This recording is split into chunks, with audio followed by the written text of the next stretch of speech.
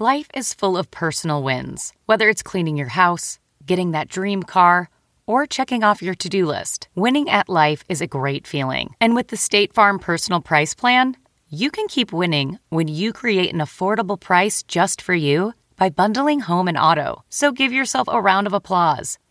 Talk to a State Farm agent today to learn how you can bundle and save with the Personal Price Plan.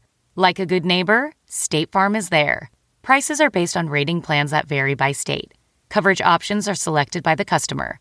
Availability, amount of discounts and savings, and eligibility vary by state. When you're ready to pop the question, the last thing you want to do is second-guess the ring. At BlueNile.com, you can design a one-of-a-kind ring with the ease and convenience of shopping online.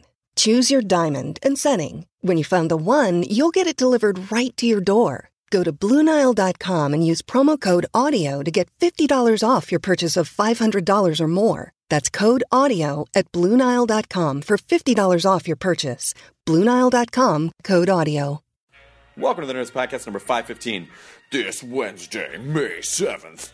I feel like I should be promoting a monster truck pull or some type of nitro funny car race, but I'm actually promoting that we are relaunching the Nerdist website on May 7th, completely redesigned with a snazzy mobile experience, cleaner.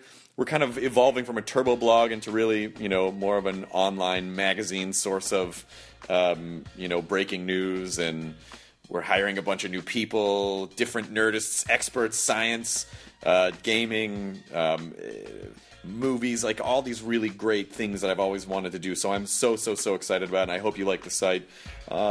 And if it's buggy for a couple days, that always happens when you make a massive move from turbo blog to site. But it should stabilize pretty quickly, and I'm very excited about it. And I hope you like it. It'll be a very clean experience, and so let us know what you think. Also, a bunch of live shows coming up. We're performing as part of the Wild West Comedy Festival at midnight, live May 16th and 17th. And I'm doing stand-up at Wise Guys in West Valley City, Utah, the 29th through the 31st. So go to Nerdist.com. Oh, and then Helium in Portland, June 12th, 13th, 14th. Go to Nerdist.com/calendar. And if it's after I think that's still going to be the URL. Let's say that it is. Let's say that that'll still be the URL for that. I would like to thank for sponsoring a new sponsor this episode of the Nerdist Podcast, Trunk Club. Trunk Club is where, if you're a dude and you would like to discover awesome clothes and get help from a personal stylist, and you don't have to go to a store or anything, you go to Trunk Club. It takes the guesswork out of shopping.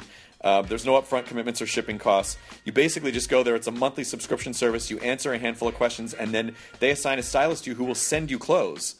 They send you clothes, and then that's it. It's that easy. And, you just sort of develop a relationship with them where they figure out more and more the type of stuff that you want. Honestly, don't go to the store and then spend money on stuff that you're not sure about and then be stuck with stuff that you never wear. You'll get a dedicated stylist. The clothing is awesome.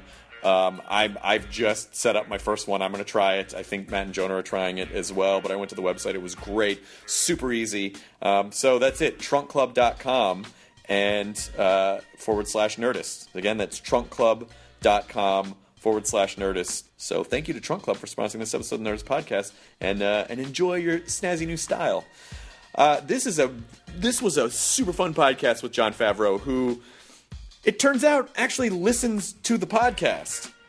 And not just in a casual way. He was quoting stuff that you would really have to be a deep trench Nerdist Podcast listener to know. And it always blows me away when people that I know the thing that I do. But what a fantastic, wonderful, I'm going to fucking say it again, delightful guest. He was goddamn delightful. Why would I use a different word when delightful is the perfect one? I know I use it a lot, but it's appropriate a lot.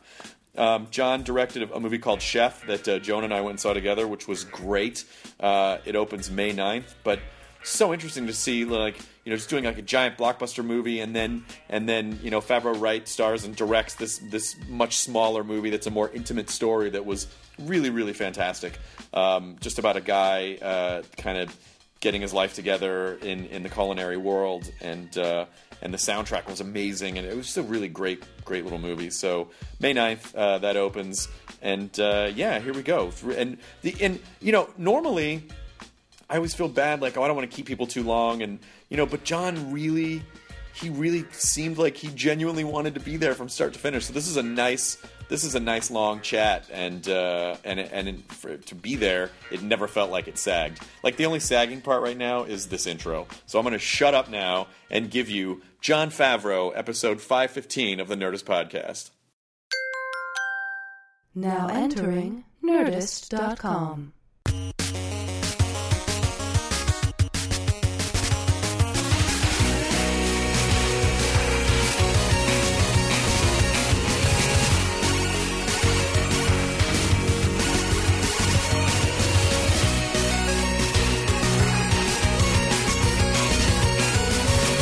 Oh my God, you're wearing an Aspen shirt. I am. I mean, that's a shorthand. That's a comedian shorthand for U.S. Comedy Arts Festival in Aspen, Colorado. Yes. May it rest in peace. I was hoping people would just assume that was just like an Aspen, Colorado shirt that you got at the airport. That's right. Yeah. My parents went to Aspen, and all I got was this.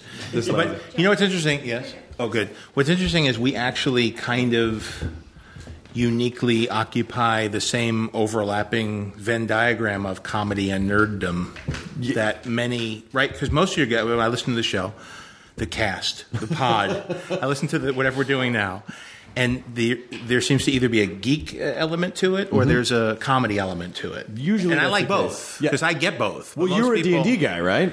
Why do we had to go right there? Yeah, didn't we? Yes. Well, you set the table for D&D. That's how you know I'm not deep nerd, because I still feel uncomfortable. I've had dreams where I'm playing and I wake up feeling dirty. Did I talk in my sleep? Did you hear anything I said? Did I cast a spell? Was there a saving throw? Because found twice-sided dice in your bed. My wife would never have been with. I think I'm the first. But well, maybe not. That's not true. But I feel very self-conscious about that moment in my life because I was so unabashedly enthusiastic about it, and then slowly realized that was the first group I attached myself to in high school, and then years later, found out what others thought of the clique I chose. And then later, a lot of those people would then come to see films like. But they also were uniquely qualified to actually create worlds and understand game balance and all the. And entertaining a group of people through storytelling that they're participating in. So between that and my improv background from when I spent time in Chicago, those two things that I thought were maybe more of indulgences ended up really giving me a very solid skill set that's uniquely qualified for the type of filmmaking that's very popular now. Yeah, because, I mean, D&D is sort of like, I think it can be like when someone says, I'm doing a one-man show. Like, the wrong one is deadly to be around, but the right ones are incredible. Like it's the perfect. It's sort of the nexus of math and fantasy as well. Well, the one time I thought about it could be cool was it was on your show. It was George R.R. Martin. Wasn't he talking about? You really do listen to the show. Yeah, he talked about that he has a game and they come up with games. Yeah. And he's for real. Like that's the real guy. Like I remember dudes like that, and he's like the fantasy of someone who got out of their parents' dining room running the game and actually like made a whole world that everybody is invited into. But he's got his street cred, I think. Oh, there's no question. Yeah. I mean, even just in I think the terminal that he writes on and the old program that he writes on, like everything about it is just like he's kind of frozen in that time period. No, he's got the attitude perfect. Yeah. Like when you really hear him, I'm not talking about like when he's doing like additional content for coming up on HBO, you know. But when you talk to him for a while, he's got the whole like not judging himself at all and completely buys into the reality of the world. And what's amazing is that it's from a storytelling standpoint, I reference Game of Thrones a lot, even in genres that have nothing to do with it, because what he does is like what Hitchcock did with Psycho, which is he will constantly tee you up in a way, and the way that the storytelling marketplace is now, everything has to be very predictable, marketable. You tend to fall into patterns with movies that you see. Mm-hmm. It's like rock and roll songs. They all have the same structure. They all have the same length. You know what's going to happen halfway through. You know it's going to start with a car chase or and a mid-act climax. He knows that fantasy has all those tropes, and he will lull you down a path where you think you expect what's going to happen, and then he just completely he 180s on you. And I remember when spoiler alert for season 1. Sure. Sean Bean gets killed. Ned Stark. And every cut that leads, I'm like, how are they going to get out of this? They're really cornering themselves. Like I'm like, they're going to jump the shark. I'm like, she's not that good with a sword yet. I said out loud. When that happened, I said out loud. I was like, I don't think they're allowed to do that. No. What are you doing, Double R? Yeah. No, and actually, it's even in the thing I've done most recently that's coming out, Chef, that we'll talk about later, I hope. Yeah, we saw it. It's great. We'll talk about thank you. But there's a whole storytelling thing where you're building towards an outcome that in a normal movie would happen, and it's very hopefully confusing and off-putting when things don't turn out. You're surprised by the course of the way the movie goes. And when we were in the editing room on that, I kept saying, you got to play it as they did in Game of Thrones, where it's building to that moment as though something's gonna save him, and you've even laid breadcrumbs with her training, with the daughter's training with the sword, and people who you're cutting to in the crowd. You're waiting for Jack Sparrow to swing in on a rope and save him, and then or the sharpshooter to shoot the noose, but. It never happened, and it has the same effect of like the Twilight Zone episode. Was it Twilight Zone, or was it an episode where they say they're going to rescue the kid from the hanging in the Western? I don't know. Oh, I think that was Twilight. I think that was it Twilight Zone? And they don't. It's like you're so shocked because you're so used to the tropes of a Western of being that, and so he does it over and over. And now what's really impressive is that it's coming. So now you're not, you're never relaxing. You're always watching. And then the Red Wedding just knocked me on my ass again. It's a real, again, for George R. Martin, who I've never met, but the story, and of course, Benioff and everybody involved, it's just a testament to not just the way it's executed, but messing with the form and the structure. And don't you feel like that there is kind of a difficult line to ride, I think, between not being too predictable, but also not going so far off the map that people are like, oh, go fuck yourself. You know what I mean? Like where people just can't, they just don't want it. It is tricky, and it's always, I remember a show I really enjoyed, Deadwood. I was with it, and I love Milch and I love his whole thing, but there was a lot of the criticism that people who gave up on it or didn't hang with it till the end was that you're going too far afield from what the underlying expectations are. I didn't feel that way personally, but with this one, he seems to really stick with the genre very strongly and very deeply and effectively, and then throws you enough curves to make it. Well, first of all, make it that you want to see it when it's on, and not get spoiled by having to avoid Twitter for until you get to your DVR. And I even found myself sitting there.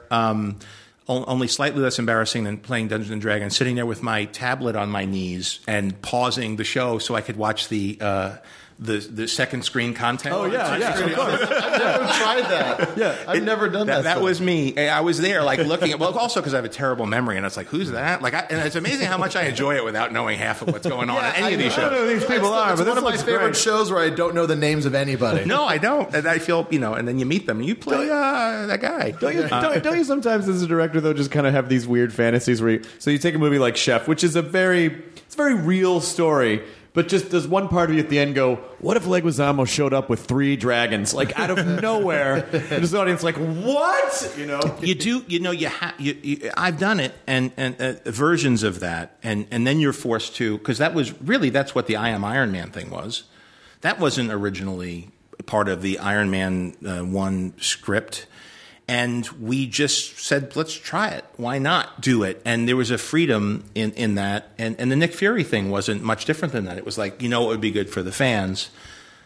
Let's see if Sam Jackson will come in just for after Easter egg, after the credit thing. And then, of course, then you actually inherit that logic and the canon of the film world. And then you have to backfill into those areas. But that reckless creative abandon, I think, is what gives all stories a spontaneity that people demand now, because people are just are such students of the medium that they kind of know there's not a lot of things you could pull, because all the stories have been done and done well now over and over again, and you're facing similar challenges. So anytime you get through a curveball that's inspired and surprising, and at the same time does not feel like it conflicts with the internal logic of the thing, that's the type of filmmakers I like to watch. Well, that's what Vince Gilligan was masterful at with Breaking Bad. It's for sure. Is because I saw a lot of other shows around the last couple seasons of Breaking Bad that would try to do these crazy turns, but just didn't quite have Vince's finesse at justifying. That's right. Go, what the fuck's going on? Oh, you've just explained that perfectly, and now I think there could not possibly be any other answer than that one. Yeah, he was good. I mean, like Sopranos was great at throwing you curves, but there were ends that never, much like in life, that were never addressed again. So you never knew who or what was going to come back.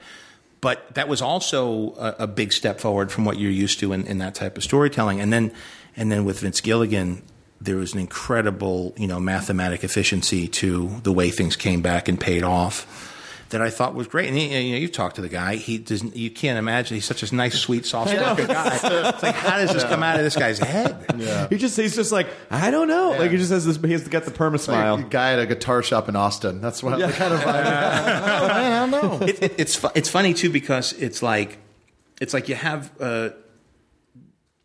like rock groups could only go so far with the 2-minute rock song, rock and roll song. Mm-hmm. Where you had the standard, you had the lyric, the bridge, the chorus. There was a very limited structure. And then it's almost like when album rock came out, like Dark Side of the Moon, or even like rock operas like Tommy or The Wall, it opened up a whole new pasture of room for inspiration and creative freedom. And I think what's happening now in television, especially cable or new media, Netflix, you're not confining the storyteller any longer to this hour-and-a-half format or hour format or really 44-minute format or 22-minute format, depending on if you're talking about movies or hour television or half-hour television. And so you're getting this, and I think the audience has tremendous capacity to organize these things, and you could cut things much quicker and shoot them much more beautifully because audiences, I think, have become much more sophisticated. So when you see what these storytellers can tell, it's really gives people room to flourish and not just feel like they're retreading the same thing over and over again. I think that's why a lot of for that and a number of reasons, a lot of the best content is really happening, I think, on the small screen now, at least the stuff that I'm most compelled to and drawn to. And I also think it's why people are so... I mean, I don't ever remember before the last few years people being such dickheads about spoilers, don't spoil anything, because they crave. It's so hard. These kinds of surprises are to be, whatever endorphins are released in those moments are commodities, and now so when people don't get them, they just fucking flip out. Yeah. And I understand it to a degree because people assume that I've seen everything the second it comes out. And so I'm sure they do this to you, tweeting like, hey, can't believe so-and-so turned up at the end there. And you're like, God damn it, I didn't know. Right. I know not to look. I mean, that's also a skill and a new set of world skills, which is knowing when to look and when not to look and how deeply to read and to be able to actually have an automatic filtering system as you're scanning over things to know when to stop looking at something and not to get sucked into the void. Yeah. It started, I think, with when I accidentally would DVR football games and then check Twitter and like, oh, no, good, don't do that. And then it started turning into things like when like Game of Thrones or Walking Dead or something. I didn't want to see too much. And I follow people who are funny because they go right after it. And they make like Patton Oswalt's like great at, either live tweeting or just reacting in a very sincere way of somebody who's clearly speaking from the heart and not trying to fashion tweets to keep the feed going. Right. And so he and then he's a comic and a geek. So it's like I particularly enjoy his reading his stuff. But I have to know, don't look at it. Don't look at my feed unless I've done my job. But then House of Cards happened. I was like, okay, can I say something out? What's the statute of limitations on a binge dump on Netflix? Yeah, because people do that now when they release all the episodes at once. Everyone sees it. And it's hard to talk about TV shows that way because you never know where anyone else stands. It's just like it's like, oh, did you walk out in the middle of the movie? All right, well then I won't talk to you about the rest of the movie. Right. And so there was a bit of everybody said that you get sort of like, I guess, till Tuesday if something was on the weekend or on a Sunday. Like there's kind of acceptable half-lives of spoilers that people accept. Like I'm watching Homeland the last season. I'm almost done with the last season of Homeland, watching it on demand. And I know that if I see a spoiler, it's on me. Don't. It's like ruining Saint Elsewhere. It's like, but there are other things where it's like it's not. If it's East West Coast time zone, that's not fair. No, that part's not fair. Yeah. But we've talked about things in the podcast before that are years old that people are like, hey, bro, spoilers. And we're like, it obviously wasn't that important to you if you haven't hopped on that train in the last few years. So I do feel that. So I'm sure online there are some hard and fast rules. I just want a cheat sheet of like a spoiler cheat sheet so that I can just send to someone and go, here's what you need to know, so that's why this is acceptable. And I think within 6 months I could sort of understand. People get busy, maybe they didn't catch up, but within 6 months, if they haven't seen it yet, then they're not going to see it. Fair. Yeah. That's not fair, though. If they're such fans, if they're going to get so upset, then it's like watch it and don't like hold other people responsible for having seen it because they're real fans and saw it already. Yeah, I guess and that's they true. want to talk about it. You know? And what is social media? Is it the water cooler? I was listening to you talking to Will Arnett. It's like my kids don't get upset like the people of our generation do, because they know that when you're reading something on the internet, especially where it's an anonymous, posting, that's like getting mad at somebody scrawling something on the bathroom wall. I know, but for those of us who remember before, we equate that to someone walking up and saying like, "Oh, you're a piece of shit. Why did you say that?" But it's not that. It's really it's more like listening to, especially if you're doing a search, which I don't recommend. No. It's like putting a microphone at a water cooler. So getting mad at somebody and I remember my first year here, like I've been in town 20 years. And when I first got here, I came out of I was doing comedy. I was doing improv in Chicago. I.O., right? I.O. and Second City. I was a dishwasher. Never performed there. But got dishes. Yes, and look how clean they are. That's right. And I got to watch Farley and Mike Myers and all the great, all the Colbert and all these great Carell might have been in that group Carell too, was right? there. Carell and Colbert. And Dick Costello, who was the head of Twitter, was in one of those groups with Carell. Was he? Yeah. I don't know if I overlapped then. I was there for about 4 years. Amy Sedaris. Amy Sedaris was there. Chef. Who's in Chef. Yeah, and was in Elf. Yes, as an Elf. She's a murderer. Yeah, one of my favorites. She's like the one when people say women aren't as funny as men, it's like just point to her. And it's like she's the Larry Bird of comedy. I mean, that was, it's... When there are sort of like there are kind of time-stamped regional periods of magic in comedy around the country, and that is one of those mega classes where you're like that person and that person and that what all was in the fucking room. Water. And when I was selling T-shirts and checking coats downstairs. There was a book about the history of Second City, and it felt like, oh my God, lightning struck here 3 times already. Is this not where you want to be digging for treasure? Did it move someplace else because it's coming to the scene of the crime? Didn't seem, you questioned it, and then sure enough, there was a whole new wave of Tina Fey. I mean, all these smart, great people with really good. It was a very good training ground because there was Chicago. Specifically, was a place where people weren't. It wasn't like showcases. You weren't hoping to get. Maybe once in a while, a scout would come through town for something, for SNL or for a movie that was casting supporting roles.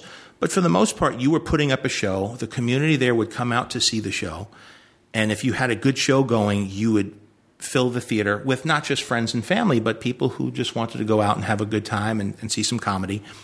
And you were forced to learn how to write, how to act, how to edit, how to direct. You would, the UCB was a comedy group back then that was sort of the generation. Like if I was a junior, they were the sophomore class, and it was McKay was in there, and Horatio Sands, and Matt Besser, Matt Walsh. It was but that was just a group of people who were just doing shows at bars in Wicker Park, and it turned into a theater thing. Now, in retrospect, it seems like such a significant thing, but there was, everybody had a group, and you'd write sketches, and it was very disposable, your writing, because it was good for a week. So you never got that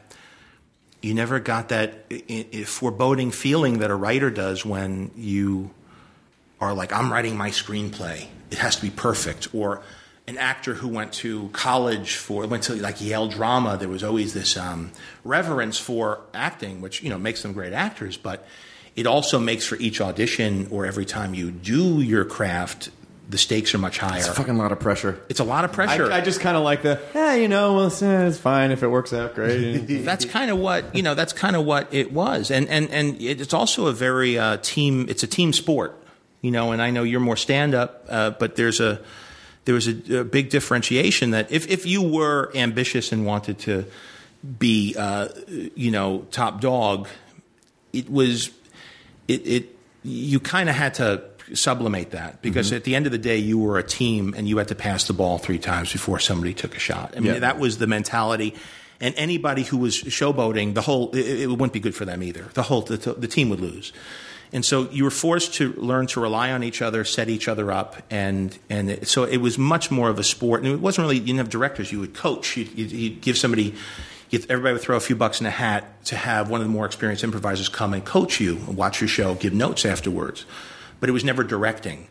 And so there was a really nice infrastructure that continues in the movie business. Among directors, certainly, there's an idea of, hey, come check out my movie. What do you think? Or come, come to the editing room. Look at this. And there's a very supportive environment in an otherwise highly competitive line of work, which is the part that I really have grown to appreciate more so than all the things I thought I'd like about it. That's really interesting you say that, because I was just Greg Proops was on At Midnight last night, and Blaine Capatch, who's another comic, is one of our writers, and they were in San Francisco at the same time in the late 80s, early 90s. Like just kind of at the end of the comedy boom, like right before what is classically labeled as alternative comedy sort of birth out of San Francisco. And Blaine said that at the time, so much of the stand-up scenes that he had been around were really competitive, and they'd see someone funny on stage and be like, fuck that guy, I can fucking do that. He said that San Francisco was the first time where people would go, where other comics would look at someone on stage and go, that guy's really funny, and want to like learn and hang out and grow and be communal, as opposed to this sort of isolated. I mean, I think stand-up definitely lends itself to more isolation than the other comedy arts, because you do it alone. But and you are mainlining too. Like when you kill alone on stage, there's nothing else that exhilarates and freaks your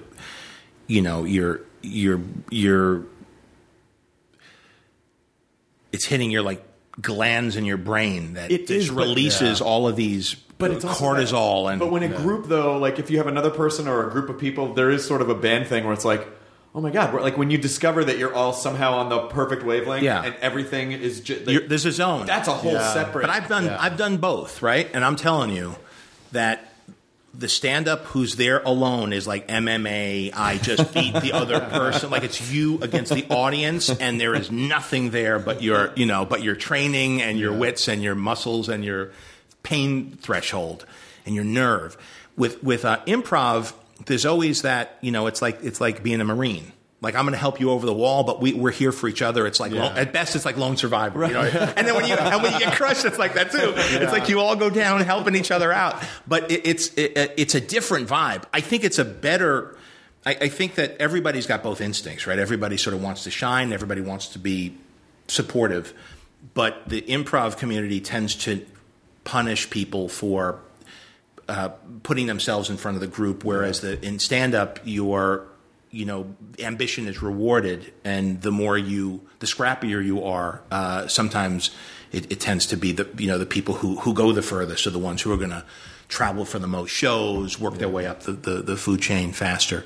I think both learn. I think what happens though is as you get absorbed into the community, those stand-ups become writers or performers or actors, and they learn those skills later and grow to appreciate it. And then the people who come out of the improv background also learn like, hey, you got to produce some jokes here. You gotta be productive, and that's never part of the process when you're talking to the coach at halftime. Well, it's interesting to hear that part of your background, and then to see. I saw Swingers in the theater when it came out. And to see, because you could have easily just made that movie just about yourself. Yeah. And the other approach is, no, let's have a bunch of characters in there, and they're all really strong. And everyone's sort of like, that's kind of what supports the structure of the film. Thank you. Yes, it is. And I made myself a stand-up there as opposed to an improviser. Comedy Union. But yeah, I've always been a supporting player. I've been a character actor, and I've had my moments where I've got to play good parts. But the fact is, my sensibility comes from that training. And when you're a character actor, you're there to support. You're there to set up, and you get your moment. You get to show off once in a while, and if you steal a scene, everybody's happy, even the lead usually, because the lead's like, oh, this one scene I don't have to worry about. You're helping my movie, and you need people to carry you along when you're the main dude. And like in Chef or Maid or Swingers, they're the supporting characters shine more so than myself. Well, because your character has the task of having to drive the story forward. And when you're, it's sort of like if you're driving the bus, you can't fuck around in the back of the bus as much because you have to keep the bus on the road, and other people can kind of like, I would way rather be not the lead. So there's no pressure. You just come in and do your thing and then leave, and then the other guy's got to deal with it. You come in and you kill it, and it's great, and I love doing it, whether it's one scene or 4 scenes or the whole movie. And then you have all other people who have been leads and could be leads coming. You had like Vince in Swingers and Maid, just crushing it. In this one, you got Leguizamo, who's just like in top form. Hasn't he's always had the chops, but I haven't seen him do this particular thing in a while. And he just is, I do multiple cameras. I encourage improv as long as you're on story. Mm-hmm. And if you could beat what's there, let's do it. Let's try it. As long as it feels natural and doesn't feel like you're trying to score. Yeah. But if you could improvise within the reality of the moment, I love that. I love all the directors I look up to do that. I worked with Scorsese. I was very lucky to do a small role in Wolf of Wall Street. I got to watch his process. And what'd you pick up? That's it. It's all about, first of all, he's extremely enthusiastic. He laughs, and if you want to change something, he gives you tremendous freedom to do that. And he'll come in and pay attention, and he'll be the first audience member to laugh at it and enjoy it. And then he'll give you guidance as to how you should shift it or adjust it. And I got to do that a little bit. I was very nervous, to be honest with you. But watching Jonah work, I got to be there with Jonah working with Leonardo DiCaprio, and then Rob Reiner was there, who I would have been starstruck about, if he were directing. So it's like the whole thing was hyper real. And then Scorsese, if you saw Swingers, I've been pretty fixated on this guy for a while. Did he see Swingers? Did you talk about it? I don't know if he did. I think people tend to stop really watching films with the same degree of awe and attention from when they begin doing it themselves. Mm-hmm. Like, I think there's pre-you. Like, I know, like, I look at Tarantino differently than I'll look at new filmmakers today. I'll appreciate what people are doing, but they really have to score tremendously for them to knock me on my ass and turn me into somebody who thinks of them in the same light as I think of people like Tarantino or Scorsese or people that I grew up watching or were doing it before I broke. Yeah. Do you think it's because we sort of, when we're younger, we see something that changes our perspective, and then all of a sudden, like, oh, well, it's not everyone is going to change your perspective every single time you see something. Yes. And you're forming. Just gets frozen. You're imprinting on it. And it's like, I could not even fathom thinking about how to improve Blazing Saddles. Like, I couldn't give a note like that part's slow, or they should have cast this person instead of that. I'm curious. I'd be curious to see, the version of it starring Richard Pryor, like that. Like, to me, that's like when I see the documentary on Richard Pryor, it's like, oh my God, what would that have been? Like, I'm curious in an alternate universe kind of way, but I think it's perfect. I think Bad News Bears is perfect. Oh my God, I haven't seen that movie in ages. It's so good. That movie would. Did they try to remake it? They did. remake it with Billy Bob Thornton as the lead. Oh, that's right. Who directed it? Linklater? I didn't see it, but see, that just shows you. It's like I'm sure it's good. I've heard it's good. Yeah, but the 70s was really the time when we could let kids drink and be racist and ride motorcycles without helmets. Play baseball. Kids couldn't play baseball. Super sexist and but it wasn't. It's again judged by the time. It wasn't done to shock. No, it not wasn't at all. shocking like it is now. And it's tough because if I showed my kids it would be shocking. Sure.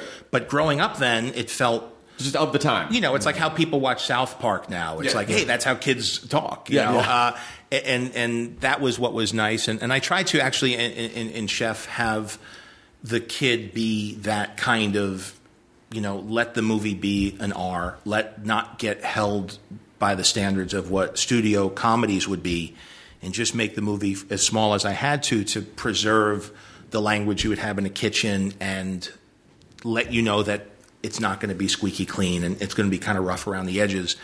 And I don't think that, a movie, I don't think it's binary. I don't think that either you're a rough, shocking film or you're a movie with heart and a nice message. What I liked about the movies when we were growing up is they were rough, but they were like life-affirming, good messages. It wasn't just a shock parade. There were shocking aspects to those movies, but then there was also very traditional storytelling. Well, motifs. it served the story. Like the shock stuff served the story. It wasn't just to get the audience to be like, "Whoa!" It was like this is a very organic piece of who these characters are, and these are necessary to inform you all of what you need to know. And let the bad dad be the bad dad, and so that when he becomes a good dad, then it means something. But everything within our culture of so many voices in the process right now, and the stakes being so high and fighting for relevance and urgency in the marketplace, especially with a film that's not a effects-driven, big, gravity or superhero movie where you want to see it big, and if you don't see it big, you feel like you're not getting your money's worth out of it. The smaller films, especially I get screeners because I'm in the Academy. It really says a lot if I'm going to get a sitter. I got 3 kids. If I'm going to get a sitter, go out and watch a movie in a theater versus waiting a few months for it to pop up on Apple TV, right? On iTunes. So it's there's a lot of hand wringing on the parts of the people who are releasing these things that you don't want to alienate groups. You want to make sure it travels. You want to make sure it works for all the quadrants. And the only way to combat that is either do it on the small screen or bring your scope and budget down to the level that it doesn't take that. You don't have to please everybody all the time. You could really please a smaller group very much. I would rather have a very loyal, smaller audience for a movie like this than a bigger audience where everybody gets every joke. And that's just because I have to with the big ones. You've got to concern yourself with everybody because you need everybody to show up for people not to lose money. Well, where do you think this idea of like it's going to take a lot to get me out of my house to go see a movie? Yeah. So then, is that a little scary at all in terms of like there seems to be more pressure on the film industry to make movies that will get people out of their house and not just go, oh, I can just see that on cable. Yeah, that's what you're seeing, and that's why there's a whole budget level that you're not seeing movies getting greenlit at. And sadly, that's the budget level that led to most Best Pictures, and there's a lot of movies that you could go down the list. It's like Dog Day Afternoon. Dog Day Afternoon would now be a HBO movie, right? and maybe 10 years ago it would have been an indie, and 30 years ago it would have been a studio movie. So I think that there's still being good works being done. It's just not in the cinema. It's not in the theaters. And now with new media coming up, because it used to be DVD protected you. So even if you had those big blockbusters, video and DVD came in, and there was that window to recoup.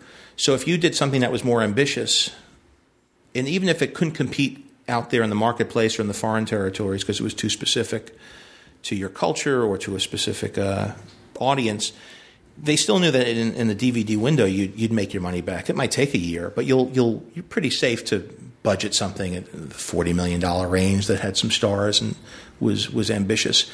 Then with online theft and piracy, that completely got sucked out of the equation, and so you had to make your money back at the movies. So either the budget went way down, or it was something that everybody wants to come to. And now with foreign markets being so important, more important than the domestic, it's got to travel. So it can't be too specific to our culture either.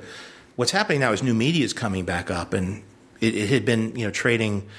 What was it? Digital pennies you were trading for analog dollars, and now each year those pennies have doubled. And now, for the first time, if you combine new media and home video, it's actually gone up again. So this falling off a cliff curve that home video had is now changing. And so you're going to start to see smaller movies have better budgets as that begins to grow, and as we learn to monetize that window better.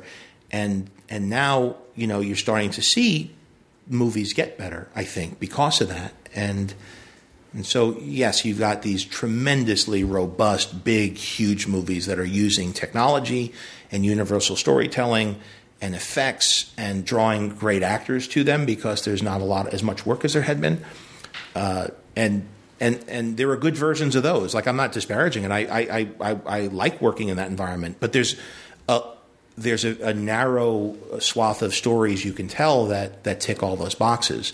And every once in a while you want to do something that's more personal, like how I started with Swingers and Made. And when an idea like for Chef comes and I'm able to have this fully formed script in my head and write it as quickly as I did Swingers and just see the whole thing and know that I could do it for not a lot of dough and have something that I feel very connected to, it's nice to be able to find a channel through which to do that. And knowing full well that, really I want to just make enough money back to not punish the people who believed in me. But also I know that if you put something really good out there and something you really believe in, that audience can find it now. And, Swingers made, I think, 5 million, 6 million at the theaters. But everybody's seen it. And Rudy was like number 2 when it came out, but everybody has seen it. There is a cultural reference. And Elf, Elf did well in the theaters, but because of TV and because of, it being in the Christmas rotation, it is now part of the culture. And as the next generation comes up, it's really fun for me to see people who formed their opinions growing up in an environment where they were seeing the work that I did at a younger age. Elf was really interesting because from what I heard, just the way that, I don't know if most people understand this, but television and film are two completely different islands, and there's a giant wall in between them. I think television is definitely more aware of film, but from what I've understood in my limited involvement with film, is that studio heads don't really know or give that much of a fuck about TV, and so that Will Ferrell, who in everyone's mind was like, oh, he's a comedy superstar, was still a tough sell to lead a movie because they're like, well, who gives a fuck? I'm like, no, you don't understand. Yeah, halfway. Well, when we started, the only film he had done a lead in, I think, was Night at the Roxbury, right? So it wasn't, but Old School was in the can. And I had actually visited the set of Old School because I was visiting Vince. I got the sense that something really good was happening there. Even on the set, there was a fun vibe to it. And that movie, not just, it really knocked Vince to another level. And of course, Will was just all of a sudden that, I think it was like the biggest R-rated comedy at that point ever. And so halfway through the production of Elf, there was this infusion of enthusiasm for him. But in the beginning, it was seen as a concept film, and it was, it was a bit of a nail biter for a lot of people involved because here finally Will did appear on the scene in a very big way, and they had been trying to get Anchorman made even before Elf, and he couldn't get that made. And immediately thereafter he did, and so it, everything everything the sun began to shine on his career, and his talent was revealed in a way that you may have known, but the general public only kind of associated him with SNL, which those people, sometimes it works out for them and sometimes it doesn't. Yeah. And so he became a proven commodity out there in the film marketplace. But people were like, is this movie too soft for the audience that is clearly coming out for him because of Old School? Because that was a pretty rough R. And I remember testing, we tested Elf we had 2 tests in one day, and the first test was with young kids. And it tested through the roof. But then I realized that every movie tests through the roof with young kids. So like, don't celebrate. Don't celebrate too fast. Then the next group was kids with piercings and, and flannel shirts. And I think it was before tattoos. So, and it was like a kind of a rough and ready alt/comedy college crowd. And they were saying, now, don't worry. We just want to see how it plays with this group. Don't concern yourself with it. We like the movie. We know it plays for kids. It's going to be good. And I snuck in the back of the theater. I watched it. And when my credit came up, even then there was applause. And that was the first time that I ever felt. And where would they have known me from? It could only be Swingers, right? That was all I had done before that. Swingers are made. And so they gave the movie. And then when Will came on, they went crazy. They loved him. And when all the Rankin Bass, like stop motion little animals that the kids didn't get and thought were weird, all the people who were like in their 20s thought, it's commenting on our childhood and the Rankin Bass things. And that's when I really started to feel, and it tested very well with them. And then there was no more discussion of creatively in post-production. It was like, let's finish the movie. We got it. And then they came up with a really good campaign with Will in that outfit and just billboards with him in the suit being like boxed in by this big elf on a little billboard. So it was like the first time I had a magic moment with a movie, because everything I'd either acted in or done there's been a high watermark of like it did great in a festival or got acquired or had a good weekend. But then as it went out into the big marketplace, it disappeared quickly and then found life on video. But there was always a little bit of a sad ending to all of it. This was the first time that you visited the movie theaters, and they were like adding shows, and it was packed houses. And when you're doing a comedy, that's sort of your dream, right? Because you're a comic. But when you're a comic, you're up on stage sweating it out, whether you're doing improv or stand-up. You're sweating it out, and you don't even remember how the set went if it was good. You just know that you killed or you didn't kill, but you're not enjoying anything. You're up there, you're dancing you're Daffy Duck eating gasoline up there, right? But when you nothing. I can only do it once. And then when you do a movie and you direct it, or you're in it, even better when you're in it, because I don't know, there's something about seeing you getting a laugh, but even when it's not you, when it's the people that you've, helped pull together, and you sit at the back of the theater and they're laughing at jokes that are all preloaded into the movie. You don't have to do anything but sit and watch, and you're getting laughs, and you're passively watching people laugh at that thing that you've been just tearing apart over and over again, putting back together, scrutinizing, defending, getting good notes, bad notes, people telling you this joke will never work, and then it kills. There's this whole kaleidoscope of emotions that you feel. And that fantasy that I always had about sitting in the theater and watching people watch something good that I was involved with, that's still something that makes you keep going back to the theater when it's out, because you know that it might be out on DVD, but you're never going to get to see it again like this. And so it's like, okay, one more weekend, I'll go out. And you go, and I've had the opposite where the agent gets the limo, you drive around, and you're there for the opening night. Hey, we're at the Chinese theater. You go and you're seeing PCU, and there's like one person in the theater. And that was the focus puller. Was the only other person in the theater. Oh no! It's like, at least there's one person. Hey, John, do you want to come into the limo? Because there's room. So that was sad, and I've had Zathura also. PCU. Oh my God, PCU. I remember when that came out. That was supposed to be like, this is going to be like Animal House all over again. Maybe. No, I mean, like, I remember when they promoted it that way. Sure. Right. Well, Animal House is pretty good.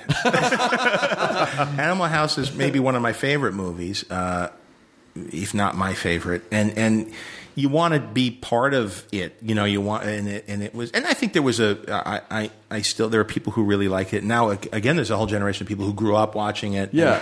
And there are good moments to it. It would have been better if it were an R and a little bit more rough and ready and a little less tempered for the studio. It certainly couldn't have made less money. So I don't know. Those are things that stress me out. If anyone ever says to me, like, do you want to be a director? And I'm like, no, I don't. I would never want to be a director, because there's not only all the political stuff. I mean, like, you're the focal point of all of it.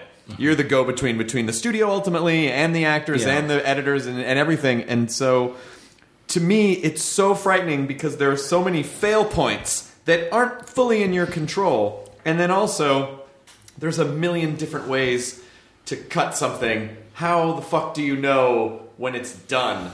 It's not that part of it's actually not as hard as you might think, and I think you'd be very good at it because you're smart and you're a student of film and you know comedy. The hard part is the first part, which is how do you navigate through the politics of it, and it varies so much from film to film. And and you think that with success you get more freedom, and it's actually the opposite's true, because as something grows in popularity, it becomes a brand, and there are so many more voices of people who have a vested interest in they're protecting. They're getting over protective mother syndrome. That's right, and understandably, by the way, they write big checks, and they want to make sure that and you're getting paid well, and they want to make sure that you don't kill the goose as you're doing it, And so I equate it to like improv. If you're, I started off, there was, Del Close would teach, long form improv, the Herald, and you would get one suggestion and explore that suggestion with a group of people for half an hour. Then there's other gigs that are like corporate gigs or industrials that you would take for money, where you go and they give you like a list of all the people's names you have to mention. Bob and accounting. The product line that's coming out. Yeah, exactly. And it would be really funny if you did a thing and you're there at some like, closed audience sales conference, and it became a matter of satisfying all the prerequisites of this gig, but you were never going to hit the level of inspiration that you would if you're doing an exploration. Sure. And so there's always going to be a balancing act between doing something that you're excited about and inspired by and have freedom to, but then you're also dealing with the commerce aspect of the show business, and you don't want to, and also now the fans feel like they own, especially if you do sequels or a piece of material that they feel connected with, you have to make sure that it belongs to them in many ways. So if you come back and do a sequel or a remake or, take a book, a set of novels that they love, they feel that they have a certain ownership over that, and they do. Well, yes, because they're attaching, if someone is a hyper fan of something, let's call him Iron Man, right? And they've attached their identity to it, and then you express a version of that is antithetical to that, then you are not just hurting something they love, you are attacking their core identity. Right. And so, and now the internet, they can let you know that. And the trick I think is to find that brand that has enough is robust enough that it warrants getting a big movie, right? Because it's more about brands now than about people. Right. Really, it's an era of marketing and branding. So you need a brand that gives the studio the confidence to put the money in, but you don't want so much of a predisposition to how it should turn out that you're operating out of fear. Sure. And that's the balancing act, And with Iron Man, we were very fortunate because it wasn't a studio. It was a negative pickup. It was a small. Nothing was expected of it. It was if we had the success rate of like a Fox superhero film, everybody would have been happy. They would have made their money. It wasn't going to be a star-driven thing. There was as long as we hit the limited budget that we needed to do, and we had some good trailer moments, and we made a solid film, and didn't hurt the new Marvel studio. Then we were pretty much in the clear. And people didn't know Iron Man, and that's why it was such. Not only did they not know Iron Man, but Robert Downey Jr. hadn't really been super in the public up to that point because of stuff. And so, and so when now it's sort of a no-brainer. You go, oh yeah, Iron Man, Robert Downey Jr. of course. But at the time, I remember when it was announced, I was like, really, Iron Man? All right. Okay, well, that's interesting, because it wasn't like Iron Man was at the forefront as a character, and he was not at the forefront as an actor at that point. No, but everybody, it caught something, and I really contend that casting is most of my job. He's fucking Tony Stark. If I could get tone and casting right, that's most of it. And when I knew if I could get him, I sat with him, and he was somebody who'd been up for other. I think he had met on Dr. Doom, he had been around trying to. And I was the only one who showed up to that meeting, when we brought him in.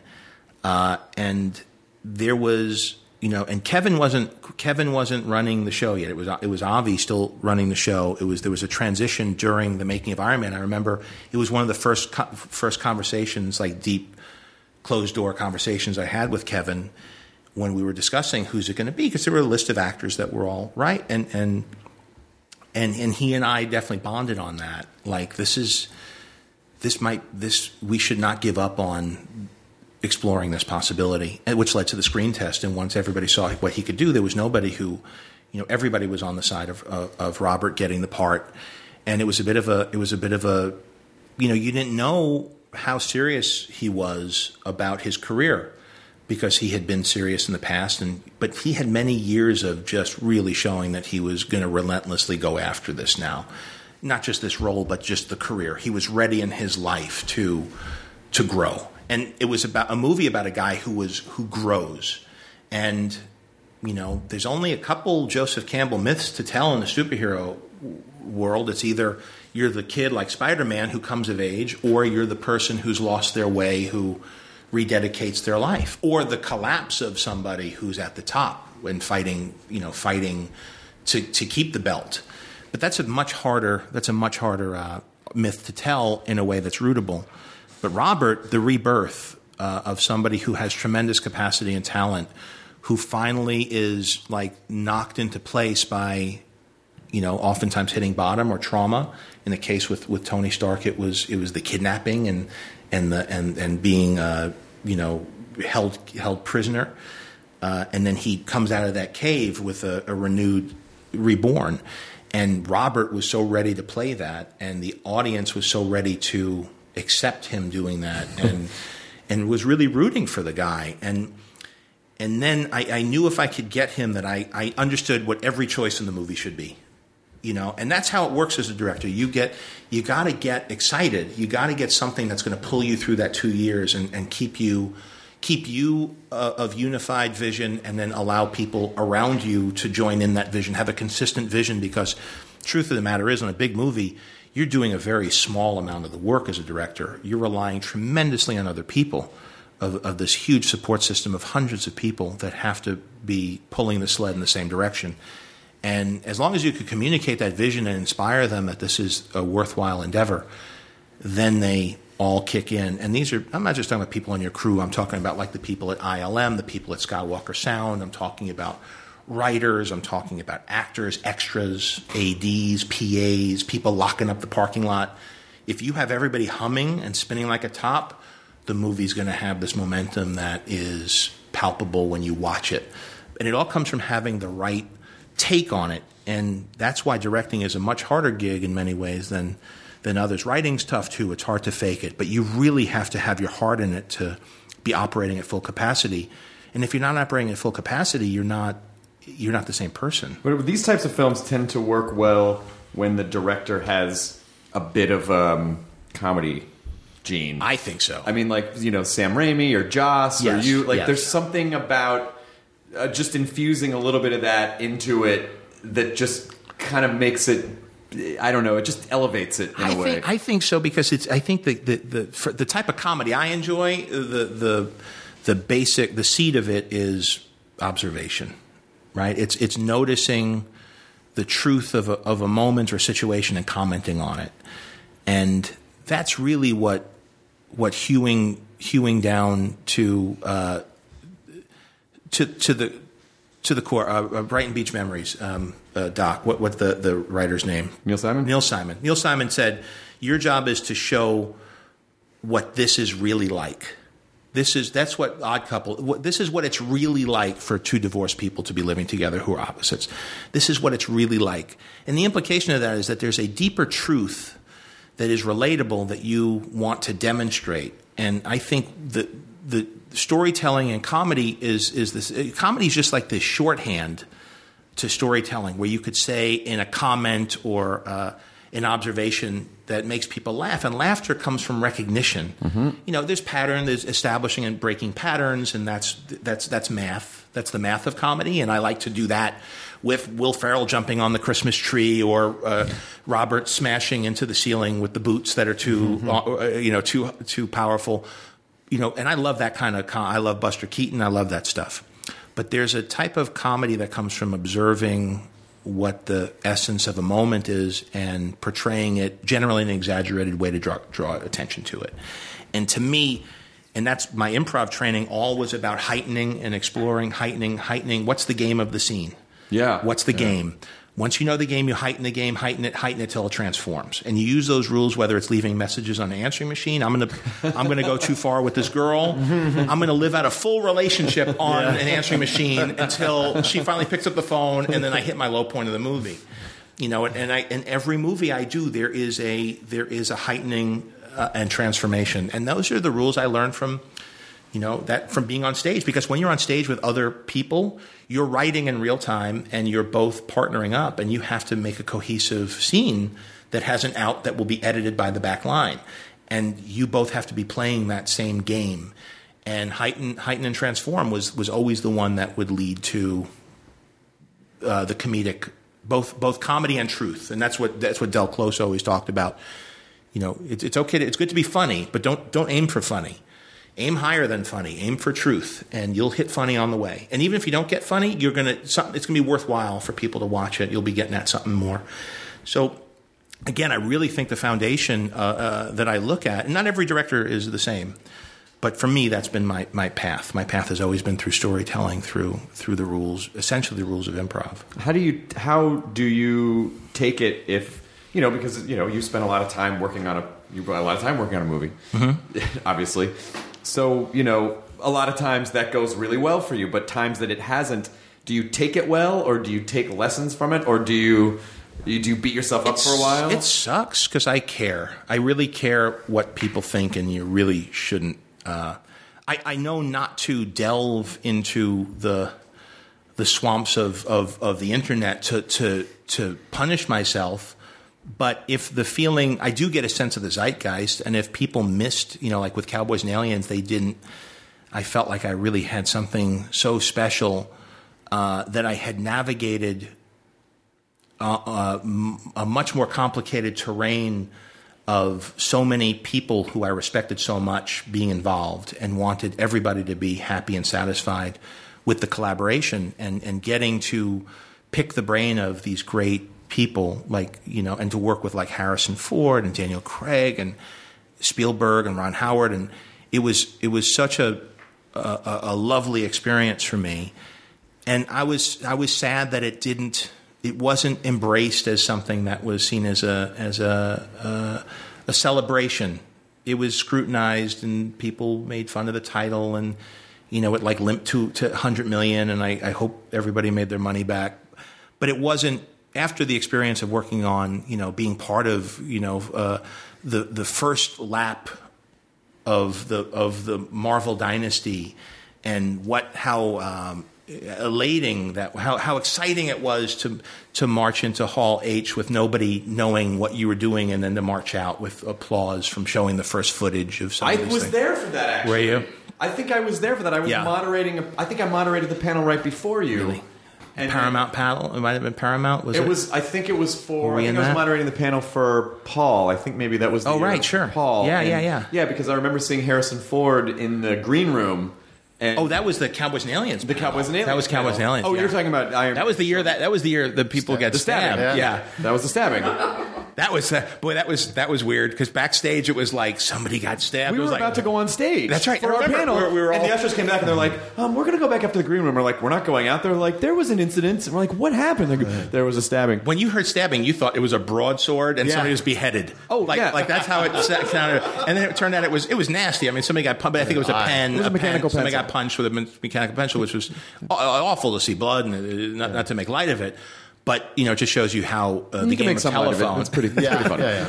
But I mean, there was. I felt just to finish the point. It was like there was. It's so nice when people love and appreciate what it is, and you work just as hard when they don't.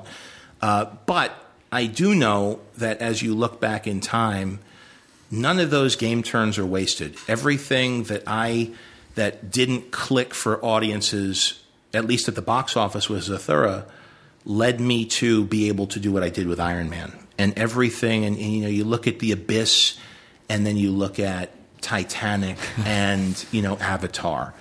You can't divide you can't selectively pull pieces out of a career. You have to accept the whole thing. And honestly, it's the humility and circumspect that comes from failures that causes growth. It's like you grow at night.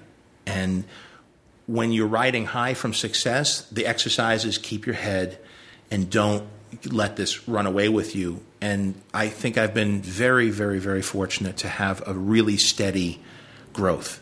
That for every time I've sort of popped up a little bit, I've got knocked down a little bit. But if you look at the overall curve, it's a growth curve. It's going up and up and up, yeah. You know, you don't want to be, Orson Welles. I mean, that's like to have such success in the beginning. And you don't want to be somebody, honestly, who's just always the same level of success and winning. And I think that there's a lack of variety and growth and learning in that thing. I think I embrace the failures more so than the successes in many ways. They're the ones that you're most you connect with the most. The successes don't feel like they're yours always because it's always such a heightened reality. And I've seen a lot of in other people. I've seen a lot of bad things come out of high points in their career, and so it's like one of those maybe good luck, maybe bad luck. And as I get older, you really get that perspective. So it's really about do the best work you can, do things you're passionate about because you will be operating at 100% capacity. You won't be half-assing something, which we all tend to do when we're not fully engaged. So find something you really love, give it your all, invest fully with the people that you're working with and the people who are in your close circle of friends and your family, and put all the energy into that, and do not look outside that room. Don't look out that window, because it'll either be cheering crowds out your window or it's going to be people throwing tomatoes. You don't know, and it doesn't really matter. And over the long term, you're going to have a very fulfilled, long, sustained career. And so, although I like to promote the stuff I do and I want to see it do well, each of us has a journey, and it has made me much more, a lot less controlling of anything but the process of it. And since I've done that, I found that the work has really continued to grow. But most important, I'm happy, and let's not forget that's the goal here. We do forget that because you get so obsessed with the thing or the material goal or I need goal. this thing that's going to fix me, or I need this thing, and then you realize at the end of the day I should really be happy, so it doesn't matter. And it doesn't bring you've had great success, right? And when those things happen that you thought would make you the happiest, did you not feel the weird crash of this isn't what I thought it was going to be? Whether it's a toy you got or a job? Sure, like almost instantly that it's more like the anticipation of the thing is more powerful than the thing itself. Because once you have the thing, like, oh, I hadn't even thought what I was going to do with this. I just knew I wanted a thing, but I never walked through the process of, and then I'll do this. I don't have that. You never think about that. And then you feel bad because you're like, I am fucking up the success of this thing because I'm not appreciating it the right way. That's right. And you hate yourself for that. And it's like you're like, you get so disappointed with yourself for not enjoying these blessings, Yeah. But here's the things that you do like, and here's the things that do sort of win out. Every year when Alf's on TV, and people quote it and dress up and do bootleg T-shirts of the line the narwhal says or something. That I get so happy from that, because I feel like there's a light that's shining into the world because of something that I was a part of. And the same thing, I'll get something every once in a while.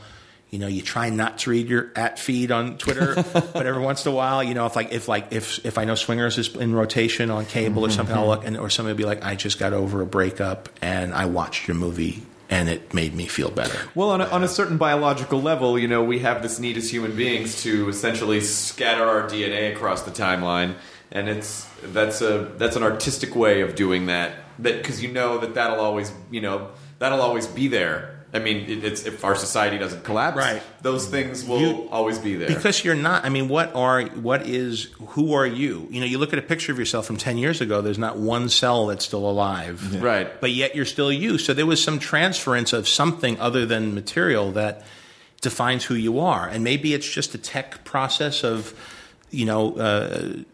electrical impulses firing in your brain that create this consciousness. You know, maybe we're just a really good biologically based computer that has a sense of being sentient. I don't know what it is, but I do know that whatever it is that's in your head, you could connect it to other people. You're not just whatever you think is the parameters of who you are. And as I get older, you start to realize, as you have children, so much of you is in them, and so much of you spreads through your work to other people, that there is, I think, as people, so many people, it seems, recently have been passing away, but you still feel their presence linger in our culture. And we're creating, remember, our bodies, not to get too weird about this, but all all complex living creatures were originally smaller creatures that have, like mitochondria, were another creature that was eaten by your cell. And then they created a symbiotic relationship, and now it's part of your nucleus, and there are a lot of complex creatures that over time slowly come together. And I wonder if they ever realize when they stop being their own, entity and part of something bigger. And I think as we get interconnected with the internet and social networking and computers, we're forming, if you look structurally, it's not unlike what a brain is like. That's what our culture is turning into. We're forming this big communal, and the more we are against one another, the more you fight that, and the more you pull together and specialize in different areas, the more you begin to, I'm not saying we're becoming a big brain, but we're emulating the structure of it. And as different groups of people communicate more quickly and fully and purely, we're able as a culture to rise above what once hampered us as individuals back in the Ice Age. And we're living better, and there's certainly room for greater bad, but I think the good is outweighing it over time. And I think that being a part of this culture, you're serving a purpose, and you could actually infuse something positive and that helps move things forward in a big way. And it's just the beginnings of a feeling that I'm getting as I'm now in my late 40s. But there is something to be said for being a positive influence, and whether it's in just entertaining people. Yeah. Sometimes that's enough, honestly, to take people's minds off the bad things so that they don't fight with their girlfriend when they get home or yell at their kids. Right. Like that's God's work. If you can make somebody laugh and then they're not going to hit their kid, you've done a good thing. Yeah. Well, I didn't realize this until my dad died last year, which is that the legacy that people leave, pretty similar to what you're saying, it's not so much like the size of the statue they built. Yeah, but what the effect that has on people, like that's the legacy, is like, well, how did you affect ripples? Yeah, how did you affect people? That's where people sort of become theoretically immortal and live on. It's like, oh, well, he did a series of things that affected people in certain ways and changed the course of their life. Yeah, who the divorced dad that went bowling with his kid, right? This kid that looked forward to going one of your dad's places, right? Yes, right. And now his best experiences and his memories and his learning experience, and with fathers and sons, it's interesting. And in Chef, I know we haven't talked much, but it's about a dad who's not been the best father, who connects with his kid, and you totally understand. Yeah. Like I think you the way that you wrote your character, he's not a dick. Yeah, but you totally understand this kind of cats in the cradle thing that's happening. Yes, where it's like, oh, of course he wants to hang out with his kid, he loves him, but he's got to work, and he's so passionate about this. He's more passionate about this than he is about his kid. And I was a kid from I'm not divorced. I have hopefully I'm a better father than what I'm depicting in the film.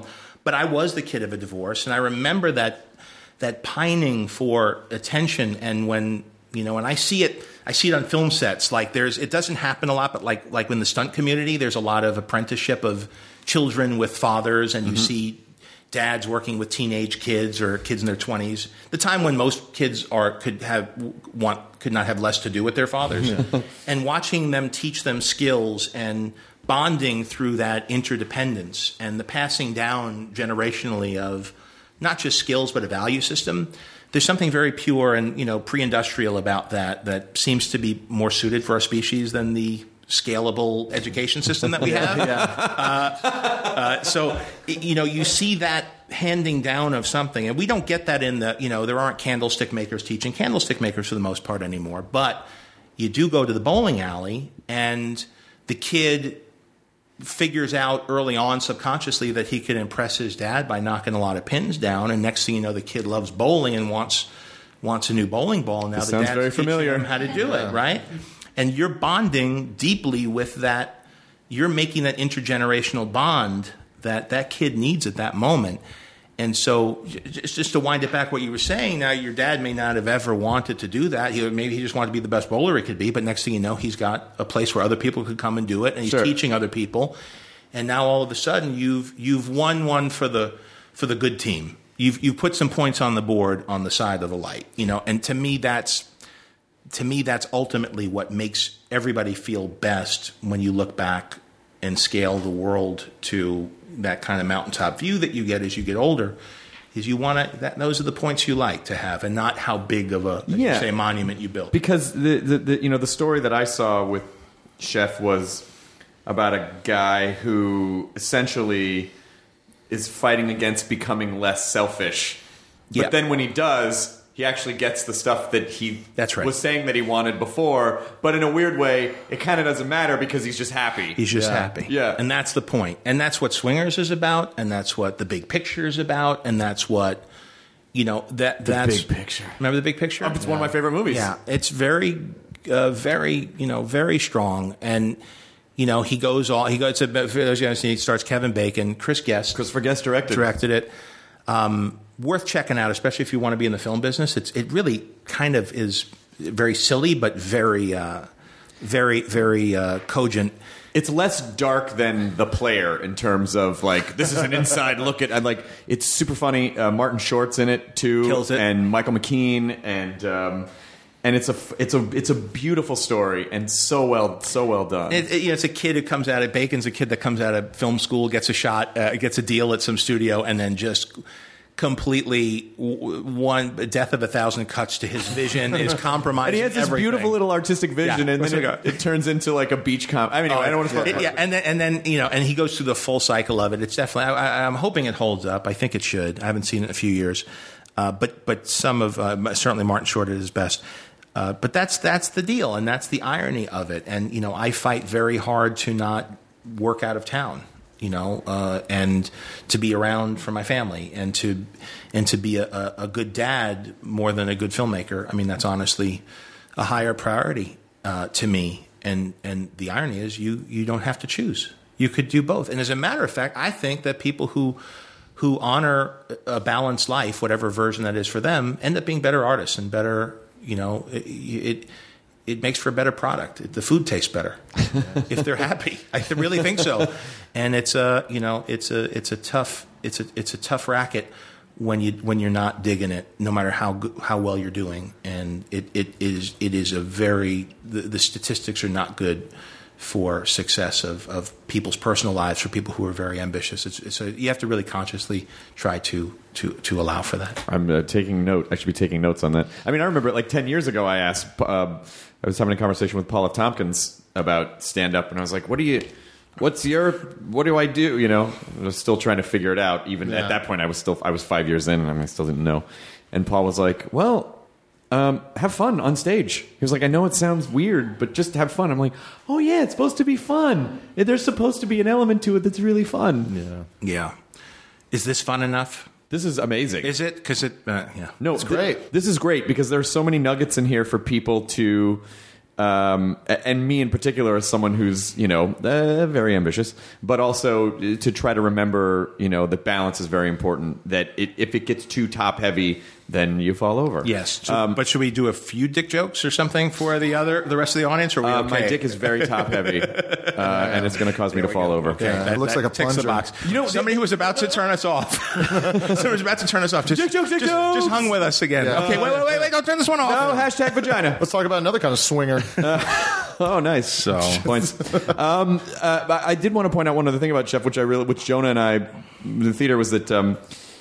Is every song a cover? Every song was a really cool cover of something. So here's why. there's movies, were traditionally score, right? And then you had movies like American Graffiti and The Harder They Come and Scorsese stuff. And what I noticed when I was watching a lot of Scorsese's films when I was doing, actually I was prepping to do Jersey Boys, which I ended up not doing, and later Clint Eastwood did, and it's about to come out. I'm looking forward to seeing that. But there was a while there I thought I was going to do Jersey Boys, and I was for some reason looking at a lot of the Marty stuff. And what I found was, even with Raging Bull, he wasn't doing score. He was doing needle drops from records. And I had done that in Swingers and Made. And what happens is, first of all, it's a wonderful way on a smaller film to create tremendous mood, because it's like a playlist. It's like what you're playing on your iPad even if you're getting on the bus going to school, if you got the right song on, you feel very heroic. And it does help guide the emotional valence of the audience. But it also takes away the artifice of music that comments through. And with score, it always feels a little bit more manipulative. Now, there are certain things, like I'm getting ready to work on Jungle Book. That's something I would use score for, because that's part of that milieu, right? But in something like this, I like my comedy to be very naturalistic. I would rather not everybody got every joke, rather than certain people feel like certain jokes were too slow, and the movie, they were ahead of the movie. So a movie like Chef, I want it to feel natural, the comedy be natural, the emotion to be natural, the performances and the writing to be natural. And certainly the food should feel very authentic and real to what would be in a kitchen. And so by having these needle drops, you get to inject a tremendous amount of context and emotion and interesting choices too, because it's, if you look, there's the type of music we chose commented a lot on the food, because a lot of the songs were ingredients of other songs. So it may have been the song like that White Lines took the hook from, was a song called Cavern by Liquid, and that was like a post-punk New York band that Grandmaster Flash took the bass hook from. So there's a lot of songs that you'll recognize, but you've never heard this version because it's the underlying like mother sauce key ingredients from. Yeah, it doesn't feel like, they couldn't afford the real version, so they made their own. It felt like, everyone did an interesting version of that song. We found, and that's how chefs think. They're like, how do I deconstruct this dish and put it together?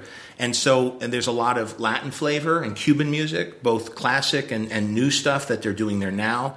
And then we go to New Orleans, so there's a lot of great, cool, brassy New Orleans. And when they do a brass band cover of stuff, like we have Sexual Healing, that was a great version. Loose, there's such energy and vitality to it. And, you want this character to go from this transformation of cooking in this, this French restaurant in Brentwood where the menu hasn't changed in 10 years, and then go on the road in this food truck and just be cooking these bold dishes. Because Dustin Hoffman's a dick.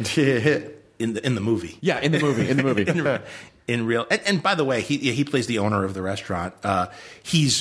What was really cool about him is that if you really look at what he says, he's actually not like his point is well taken. Like, he cooked the food that's safe, that people want to eat, because you have customers who've been coming to this restaurant for a long time and they love your menu.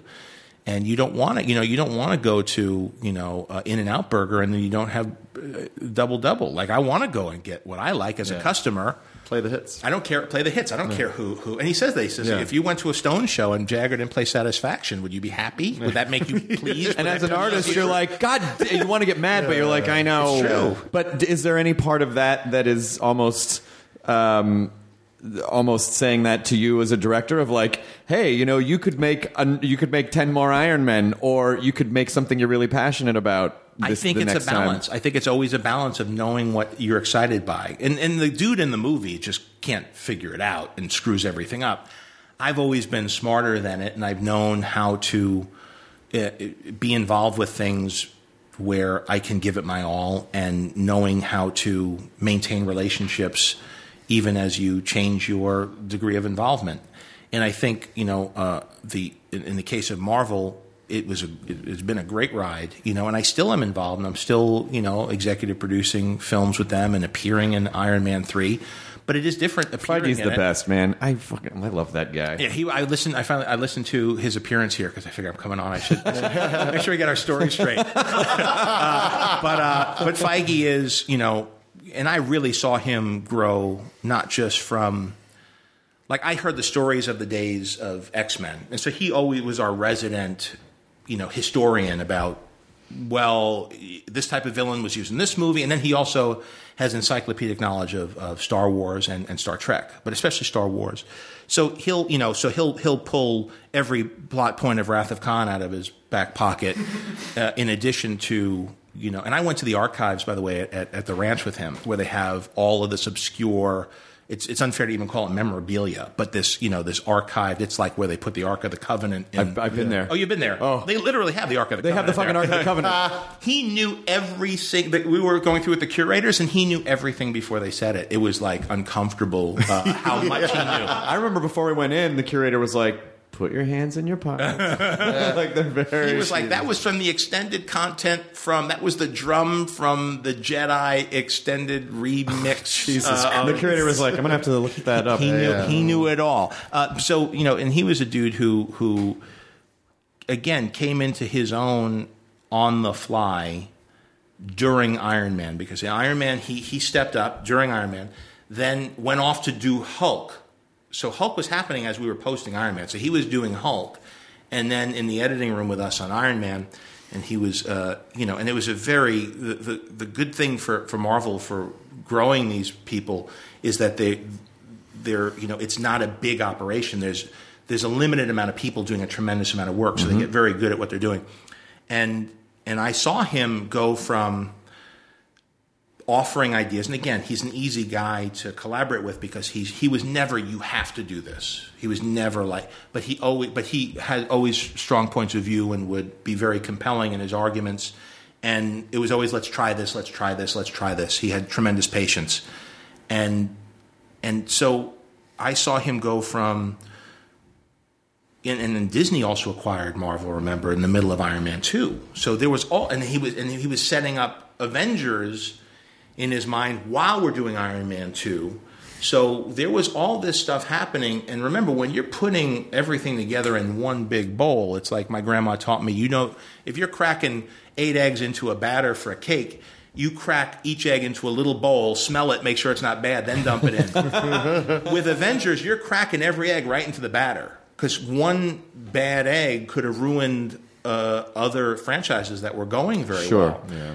And so that was a tremendous degree of difficulty. And then to know to hire Joss, who was uniquely qualified because he understood comic book knowledge. Like I was good for Iron Man because it was good about, okay, let's say what it would really be like to have this suit in the real world and with Afghanistan and with the voiceover from the guy from Frontline. Like, let's really ground it. But I don't understand who wins, what's stronger, Thor's hammer or the Captain America's vibranium shield, or who is, I kind of got the Hulk thing with the Hulkbuster suit. Like, I understood that logic, but there's a level of sophistication to the understanding that both Kevin and Joss have about the internal logic within the books that I'm not a greater expert than the audience is. And would have been very hard-pressed to have done what they were able to do. And now, as they spin it out into the next thing, and I'm hearing great things about Captain America. Oh, Winter Soldier's great. Yeah. And I'm super excited for Guardians. So you saw it before I did, and I'm part of the Marvel family. Yeah. I happened to have more time that day. And Guardians looks great, and I love that. And Ant-Man, me and Edgar were next to each other at the first Comic-Con in, I think, 2006. And shit. I love Edgar. And he's going to do something tremendous with that. And I love that they're not just spinning out stories that are with the cast and tone that had been established originally, but now they're branching out into these other areas where they're varying the tone and letting filmmakers bring in. He's been always very good about drafting talent and getting the filmmaker who's got the right skill set that they could augment, support, or maybe they could do it all on their own. But it's a very safe place where you're not going to be allowed to fail. Yeah, they'll step in if you're at a loss. They'll step in and help you, because it's really is now they really got it down. It's truly a studio now. And they have trained us like animals to sit through the credits. Yeah. Because well, there's got to be something. It's better be, It's strong, and it's so interesting now that they're like the gold standard too, because they were, much like Marvel originally was. They were kind of the subversive, drunk uncle at the wedding. Yeah. And now they've with these flawed characters, and I still remember there was DC and all the established, that whole Cavalier and Clay era, golden age, and then Marvel steps in and does all this crazy comment on the archetypes of the comic world. And now they're a brand that can launch a Guardians of the Galaxy, and I think people are excited about it. Like they're being rewarded for their risk taking. So, and again, Edgar, funny guy. Yeah. James Gunn, funny guy. Yeah. Like I get so excited when I see it's good. like comedy. And Marvel's about humor. It always was. Back to Stan True the Man. Believers. It's always been, that's been the DNA of it, and to find that opportunity without blowing the stakes of the thing. Don't comment, find humor within the reality. So it's exciting. It's strange, to be honest with you, to see how significant of a presence that universe is now in the movie world. Especially remembering how tenuous it all felt at the beginning. It was all very, because that was one where it was like, if I screw this up, the whole thing's gone, and they're going to lose their characters. Like I was reminded, we lose our rights to our characters if this doesn't work out. Oh, thanks. I'm on my way to work now. No, it was like, and they gave me a shot, and then it was like, but. They've always been rewarded for taking risks, and they really haven't. There's their worst outing is still a success. You know what I'm saying? Was it your? Do you have a photo book online? Was it your photo album? No, you know who it was? It was Jeff Bridges. It was Jeff Bridges. Yeah. Black and white pictures. That's right. Which I saw when Jeff was because those very intimate pictures. Yes. And it's like, only 3 people in that room would have been allowed to do that. Yeah. Jeff Bridges, you, or Robert Downey Jr. Yeah. Have you seen the photo book? Oh, yeah. His website is great. He's a great photographer. Yeah, you should check that out, people watching, because they have that, and they have like Big Lebowski. He does it on all his stuff. Yeah, and he's done it for years. And he's got one of those wind-up panoramic, I think like a Russian panoramic plastic camera that, as you take the shot, the lens actually rotates 180 degrees. Jeez. So you can run from one side of the room to the other and be on the other side of the photo. So that's part of it, is like take a picture with a sad face and a happy face in the same photo. Yeah. Well, this is, we've dominated a lot of your time, and it's been so nice chatting with you. Great. Like when I met you at Comic-Con, we've met a couple times. We were at Sundance, we first talked about this long ago. I don't know if you remember. Just nod. No, it wasn't Sundance. It was Comic-Con. It was Comic-Con. We were at a party, I thought. At Comic-Con. Was it? Yes. It was in one of those after. It was one of those after parties at Comic-Con. Okay. Yeah, and the only reason I know this because I haven't been to Sundance yet, but I remember I ran into you. Well, thank you for not making me look like that. No. That was the polite pause. Was how can I make him not look like he's lying? No. Well, listen. Thank you. Out of all the events and all the things that I never take that stuff. It's fine. But I met you at Comic-Con, and you go, "Hey, I really enjoyed the Damon Lindelof podcast," and I was like, "You listen to the pod?" I don't know why you think when a famous person says something to you and you're like, "Oh, you're people." That's right. You listen to things. Well, I like this format, and if you remember, Dinner for Five. I did. Yeah, Dinner for Five. One of the original, technically original podcasts. Kind of a podcast because it was one of those things where it was like. They didn't care about ratings so much then. It was great content where you got in-depth conversations with people and less concerned with fighting for ratings with The Tonight Show. It was like either you're going to check this out when you can, and that's what a podcast is. It's like you make an appointment. At your convenience, you could listen in depth to somebody speaking beyond the normal talking points that they normally have. And each podcast has a different personality, and your guys' personality infuses the way the conversation goes, and it's a very enjoyable experience when I see there's somebody that, even if it's somebody I don't know, I'll listen, I'll give them a shot. But like when I know it's somebody that I'm curious about what makes them tick, to know that I'm going to have an hour to hear you get to the bottom of it. and it's not fighting with my TV time, you know what I mean? Where it feels like it's something where I'll do it while I'm driving, when I'm laying in bed, and it becomes a much more intimate experience than it would be watching a show where you're being presented to. Here, it's like you're at dinner with somebody or a fly on the wall, and so it's nice. And I was looking forward very much to doing this, and it's been.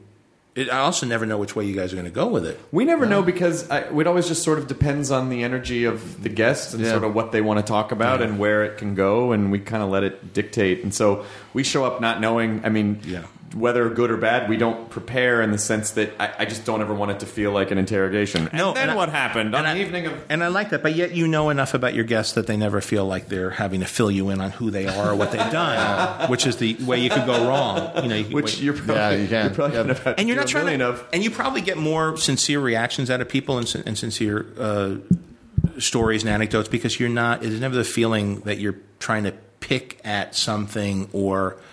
bring out something that somebody doesn't want to talk about. Well, no, I mean we're not like British journalists, and it's like why did this happen? It's I think when people feel safe, when they start to go like, I can just be a human being, then they open up a little bit. Yeah, could not crack Harrison Ford. Was he okay on Harrison Ford? Here's the trick with Harrison Ford. Yeah. Because, of course, he's the treasure trove. Right? He is. He's the man. And not just being around him is, you right? You can't not freak out around him. But you want to get to the stories. But if you ask him, he's very much like, thank you.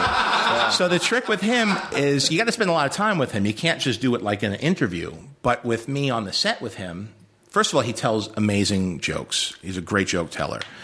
And so that's entertaining in and of itself. But you want to get to the stories. But you got to get him angry to get him to really talk. So you got to be like, were the Ewoks your idea? That was one.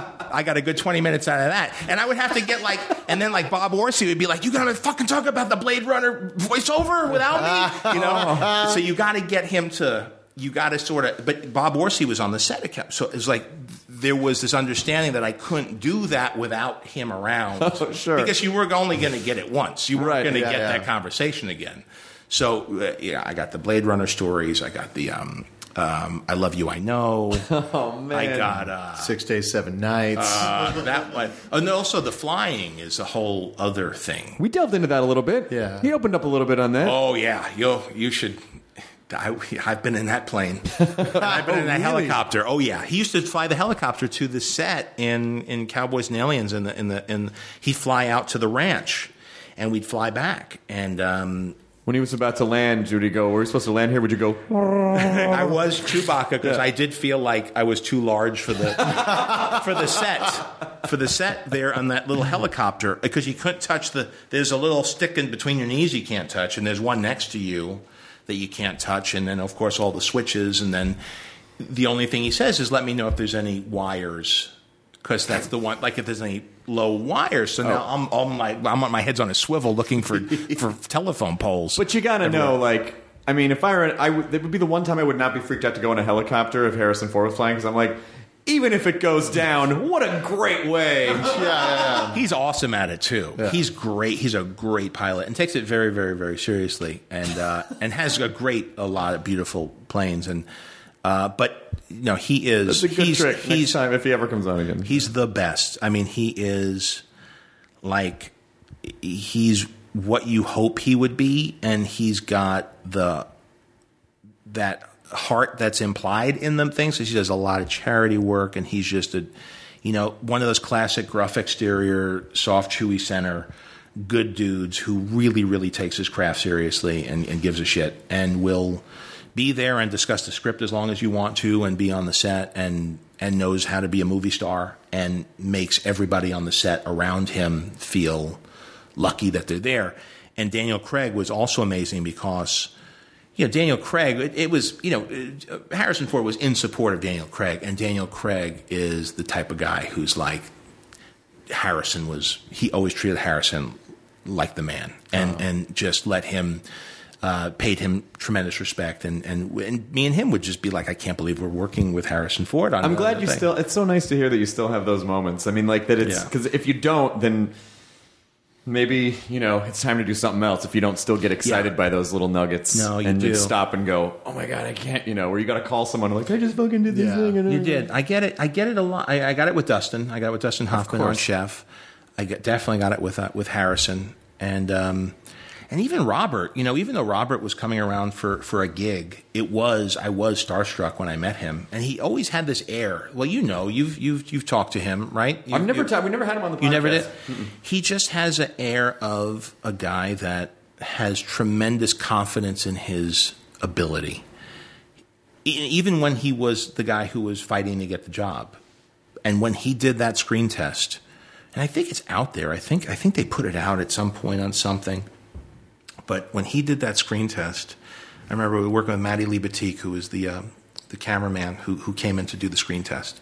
Because a lot of it was like Met Shore. They always want younger. So Maddie had worked with him on, I think, Gothica. And so I was like, Maddie, you got to come in. Let's do the screen test right. Let's light him. Let's show him how good we can make this guy look. And Maddie did. And then he did his screen test. And everybody was just knocked on their ass because he did the scripted lines, he improvised, he just was killing it left and right. And then I turned to Maddie and I said, could you believe that? And he's like, that's about what I expected. Because he'd seen him do his shit, and he had that kind of swagger. And he's one of those once-in-a-generation guys that, and my God, the amplitude of his career, the high, the difference between the highs and the lows. I don't think there ever has been, and I can't even imagine there ever will be such a swing like that, because you're coming from below sea level up to the stratosphere. Like, people come out of nowhere and jump up, or people build a career or have a comeback, but to be written off by most people and then to just be embraced, be like one of the top 3 people in the industry, and I think that number might be smaller than 3. He's just because he 2 franchises, and then he's got this other thing called The Judge, and he's doing small stuff and big stuff. Thankfully, he came in and did some work on Chef, and just kills it. It really does feel like Daffy Duck and Bugs Bunny, that like I'm there grinding it out the whole movie, and then he walks onto the screen and the whole theater just giggles like it's like Johnny Fontaine walked into the wedding, right? Wasn't that from Godfather? Yeah. Johnny Fontaine walks in, everybody, ooh. And he just destroys in a couple moments there. So great dude, happy for him, and I've been very, very lucky to have worked with just good, not just. And I think my big, if I've got a superpower, it's I got a good eye, and I know how to hire people who are amazing at what they do, and they make me look good. And that goes for behind the camera and certainly for the talent in front of the camera. And that's when I get frustrated, to be honest with you, is when I see something in someone and it's not obvious to everybody else, and they're fighting me on those types of decisions. That's when I really that's when I get very, very freaked out. It's like, do you understand?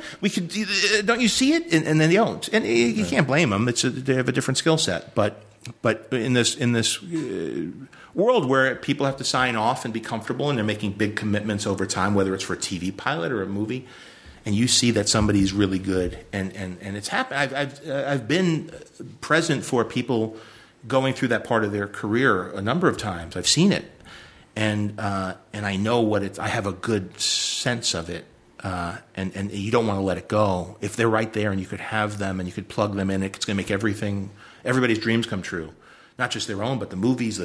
And you have to fight for that. That's very hard. That's when it keeps me up at night. And I fight very hard for it. And then when it comes together, it's wonderful. And then the fight makes it even that much more satisfying. And then to see them do so well, it makes you feel very confident in your ability, of course, that you recognize to judge that and see that in others. And that's that's something that's I've grown to really appreciate. And Chef, since it was kind of a smaller movie, were you able to kind of have carte blanche with the people? Because there's so many people of so many different levels of Chef. If you don't like Chef, it's all on me. That's what's fun, though. I kept it small. All the responsibility. I like that. I'm in it. I play the chef. We got this great kid that I found. Kid's really good. We got Robert's popping in, Scarlett, Sofia Vergara, John Leguizamo kills it, Cannavale, Bobby Cannavale. Russell Peters pops in just on a whim. Yeah, I'm like, hey, we're in Miami. You want to be in the movie? Come on down. Is that how it worked out? Yeah. He's only in the movie for like a minute, and he's really fucking funny. It's a great scene. He's in Miami playing the cop. There's Hoffman.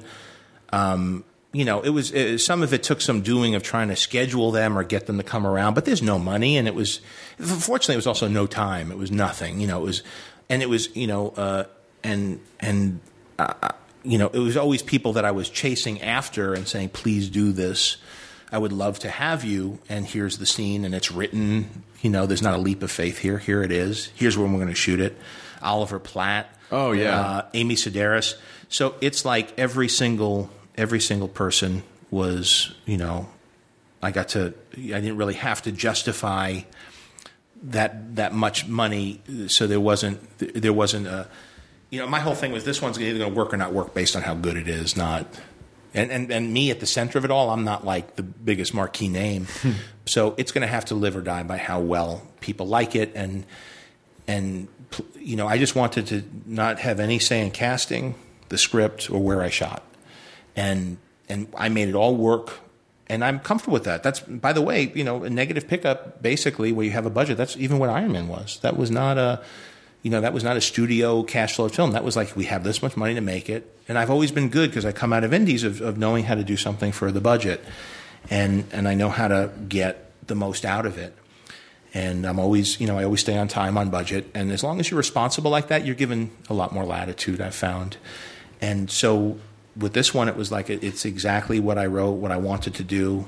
Worked with a chef named Roy Choi, who trained me and sent me off to culinary school, and I worked in his restaurants on the line. Roy from Kogi, the Kogi truck. Yeah. Wow. He's got a bunch of restaurants around town, like A-Frame. And when does Chef come out? It's coming out.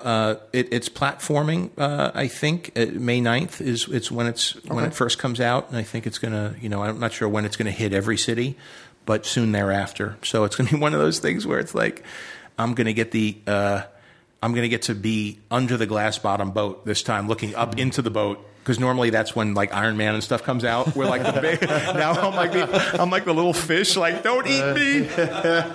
Watch out, Spider-Man. Leave me alone. It's this thing that I helped build is going to crush me. Hi, Marvel. Please be kind. But the good news is that I think we could sell out one theater in every city. No, I think it's going to be great. What I'm saying? I think this type of thing is really cool because it shows people.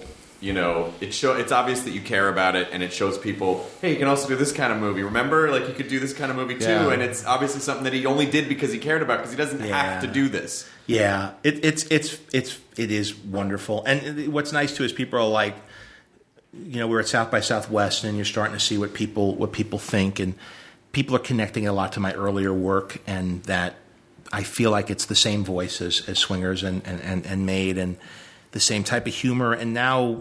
It's different because with Swingers, they know, who are these guys? What's going on? Now it's kind of like I'm like, there are people who've seen that movie a lot, and they'll get my rhythms and my sense of humor, and they'll give it a shot. And people who don't, and I don't need everybody to show up. Like on the big ones, you need the people who kind of don't dig what you do to like it too. So you got to kind of like have a very, it's got to be a big tent that fits everyone in it.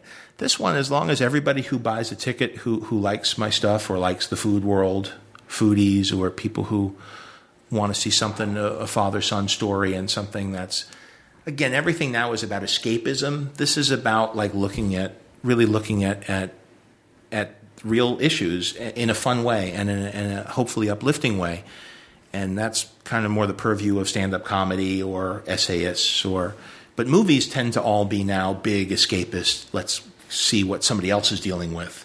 Yeah. This is like, hopefully you recognize the use of social media, like the whole Twitter thing and Facebook thing, and getting sucked into whole world and being a Luddite, first learning how to use that stuff and making an ass of yourself with it and thinking you're ruining your life by tweeting the wrong thing.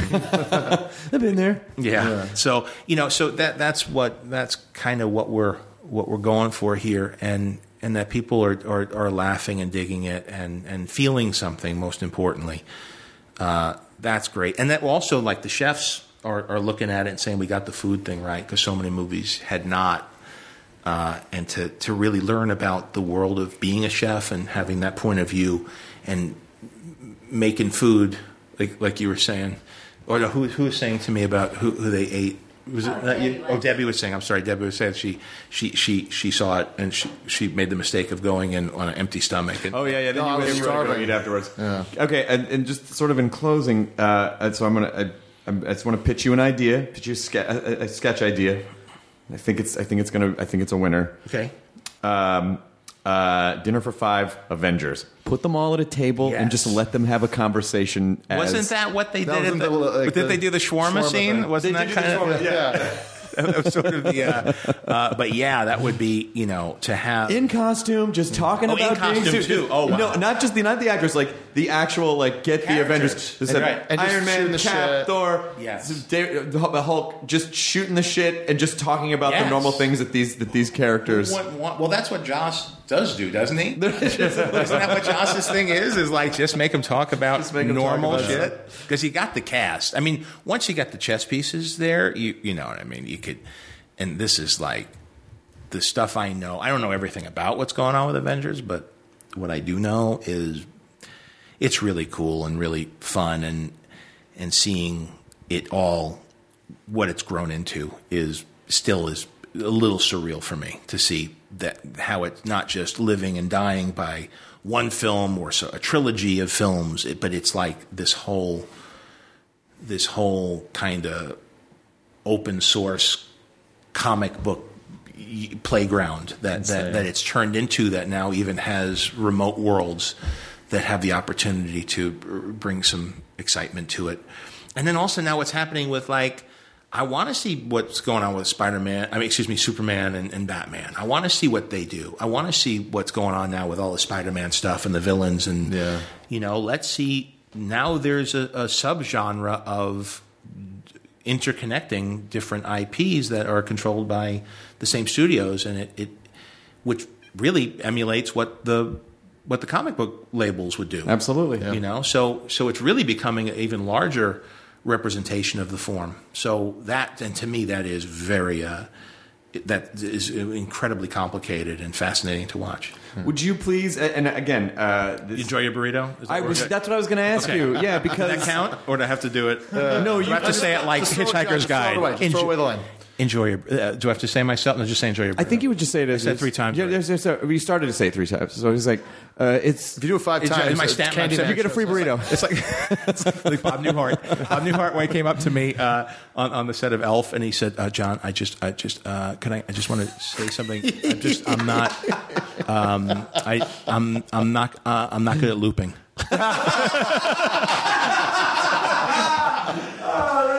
Inside joke. Look it up on the internet what looping is if you don't know. Enjoy your burrito. Swish. I got to ask you. There's a shot in Chef when you get back from the road trip, and you open the door, and is that a reference to Swingers? Not consciously. Okay. But if you look at the room and you look at the thing, and there's a lot of course, it's about the son and not about the girl. Yeah, right? Not about the girl. Exactly. That's kind of thought I would. That's a spoiler, though. Oh, is that part of? We can. I was just curious, but there's a. I don't know. Is it a spoiler? Maybe it's not. It's a just spoiler. a shot. It's a shot. It's a. Yeah. There's. What happens is you. And I did a Q&A with James Cameron, so I looked at all of his work back to back, and you start to see things, shots, characters, situations. You keep coming back to those things. Yeah. And it's almost like an artist doing a study, like a painter. If you look at the sculptures leading to the Pieta, there's a sculpture of a hand. Yeah. Now, the artist might not know they're doing that. Filmmakers are not that different, though. You're constantly drawn to similar dynamics, archetypes, tones, themes, And so I was not consciously like, I'm going to reference my own thing. But as I watched it, I was like, wow, there's 20 years later, there's an echo of it, but not clearly enough that it felt, but you really had, but for me, who knows every shot, I was like, boy, I didn't realize, because I was in the scene. I sort of just set it up and here it is. And the apartment also has sort of washed out because there wanted to be a lot of color on there. Yeah. And that was with Swingers as well. And I guess it was backlit because it was outside. So I guess I'm drawn to that sense of the home as like this cell. It's like prison cell. And he was going back to it. It was just it was such a good and a one-sided phone call with emotional impact too, which I did notice as we were doing that. Yeah. And but it's really you're seeing.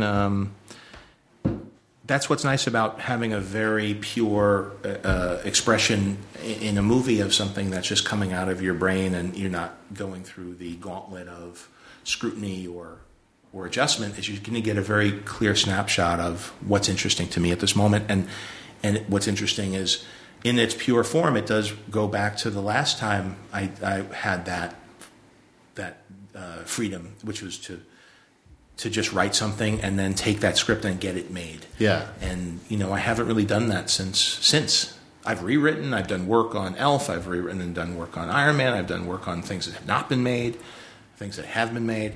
Page to screen. But just write from your guts onto the page, make certain adjustments, but not so much, and not really question what it is or what it's about, but just know that it's inspired, and then have that hit the screen in a very accurate way. Is again not for the faint of heart, and not something I think I'm going to be doing all the time. But boy, I had the best time on this one, and I'm so happy with how it turned out. So it was a really good, really gratifying year. You can tell, the movie is just so fun to watch, and just there's. And I like the way it was. You were able to talk about just like food culture and internet culture, and parenting, and also just there was a road trip aspect to it. Yeah, which was like. That's like Easy Rider. Like they just took the camera and the motorcycles and they just went across the South. And it was like, let's do that. Yeah, let's go to Austin and New Orleans and let's just let that be our backdrop. Why not? Yeah, why not? And we spent like a day or two in each city. Like it wasn't. Oh no way. We spent a day in Austin. We shot all that stuff, and so it's just. It just had that freedom of and then also shooting like First Friday at Abbot Kinney in Venice with all the food trucks. While it was really on, and put up signs saying, "Hey, if you're here, you're going to be in the movie." Yeah. And to get that energy like Swingers had of the real environment. Yeah. And that's what I think. In each town you went in, that is another thing that reminded me. Swingers is so indicative of like the east side of just like Los Feliz and the neighborhoods I've lived in since I moved out here. Yeah. But it's just like like when you went to Austin, it was just like, oh, it's a cool like Austin outdoor. And by Guero's, and there by like the right neighborhood. Yes. Same thing, and we went to like Frenchman Street and the Maroney, and we didn't go to like Bourbon Street. We went to the cool spots in each town and had the cool music playing, and get that, again, the authenticity of it. Because everything they want you to do when they give you the money, it's like, okay, well, if we go to this city, we could get a rebate, and you could make it look like that. Yeah. It's like, you don't get it. It's the real, like, I really have to go to Little Havana and really go to this Cuban club, Hoy Como Air, because that's where I saw a real band, and that's what I want to feel like. I don't want it to just be some place that we hang up signage in the valley. And the extras look different, and the band should be from there. And so between the music and the food, it got, there's a real texture to it that gets rubbed away so quickly on the big studio films. And just being a soft R, to be honest with you, where it's no worse than something you can watch on YouTube. We dropped more than one F-bomb, and now all of a sudden we're R, which was the same thing with Swingers, the same thing with me. I mean, there's really nothing about the movie that I would go, that's an R-rated comedy. Yeah, when you said that earlier, I was actually confused by it.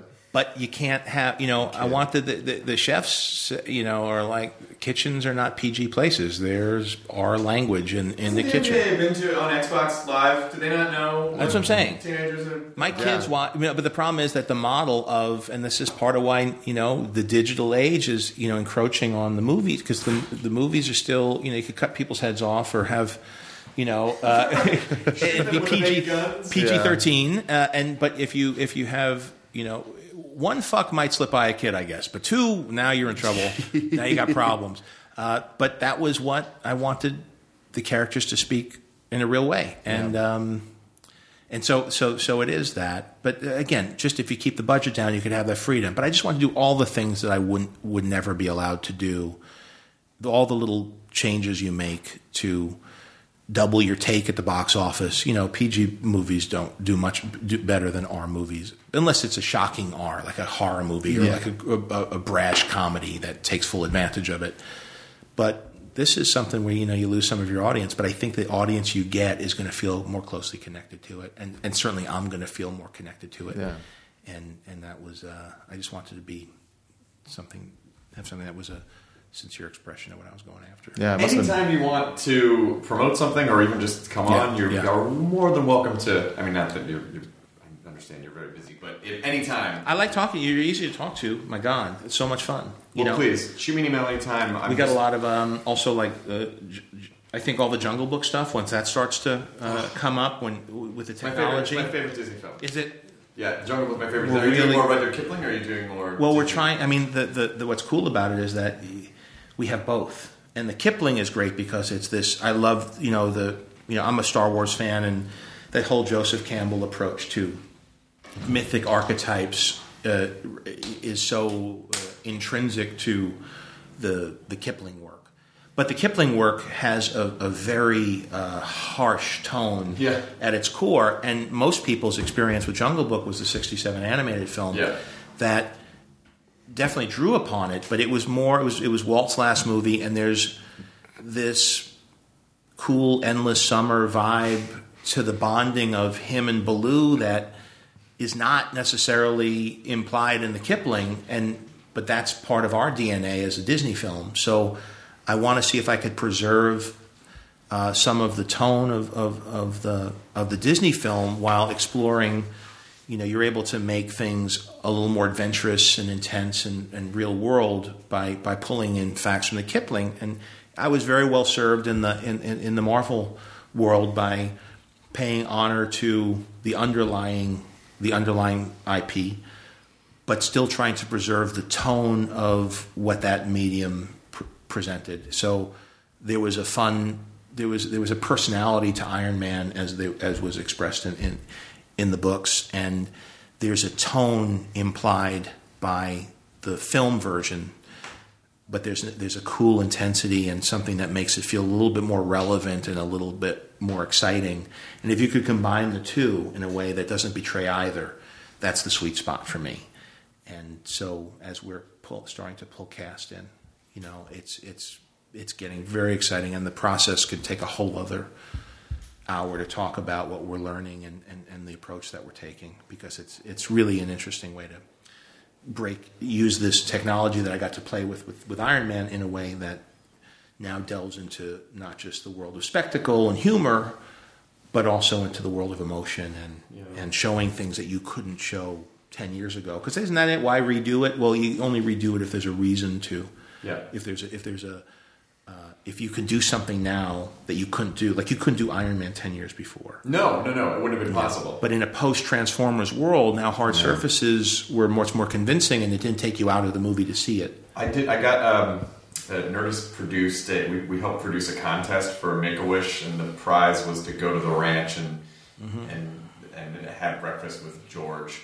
He talked for like an hour and a half. Yeah. Just all these incredible stories about how multiplexes were born on the backs of Jaws and Godfather and Star Wars all coming out and all this stuff. And he said, and in just the course of the conversation, which made me go, aha, he's cool, he's aware. He goes, everyone hated Jar Jar Binks, but if it hadn't been for Jar Jar Binks, there wouldn't have been an Avatar, Like, we had to develop the technology. And he also described, he said after American Graffiti got popular, it blew up. Alan Ladd said to him, like, what movie do you want to do next? And he was like, I thought I was crazy. I said I wanted to do it's a space opera where a dog flies a starship. That's how he fucking described the movie. He's not kidding with that edit droid. That's the Avid. Pixar, so much of it came out of his that little hot rod builder from Northern California, the skinny kid. That same brain is what made all those innovations happen that allow us to do everything we do and all this freedom that we have. Do you know what he's doing now? No, I don't. He basically has set aside a shit ton of money, and he's just making art films. Is he really cool. gonna do That it? he's never going to show anyone. Like the guys asked at the table, so like they just couldn't understand. They were like, "So you're going to show these in limited release?" He's like, "No, I'm not going to show anybody. They're just for me." He's going to make like That's he's gonna rad. spend the That's rest of his really life cool. just making these like $5 million art films that are experimental, which is what he always wanted to do. He loved tone poems, yeah. And that's That it. was his thing. That's all he's going to do. Although I would love him to do, I'd love to see what his American Graffiti is now. You know what I mean? Yes, his chef. Like I wanna coming see back his chef. way later I and wanna doing it see more. him, even if it's just about what it's like to be a billionaire. I want to see that movie, or what it's like to be, to have that much attention on him. And he clearly is aware and has a sense of humor. I keep thinking of how the Robot Chicken stuff, where he's riding with the guy dressed as the Tauntaun around. Do you remember that one? Oh yeah, well you can't. I mean, you can't. You can't knock him off guard. Like he's prepared for anything that you could say to him. Yeah. Because my girlfriend's dad did the special effects for Star Wars, and the first time I met him, I wore this like original crew shirt, which I thought he was going to be like, "Oh my god, I haven't seen. This is amazing. You win. Yeah, You get the chocolate factory!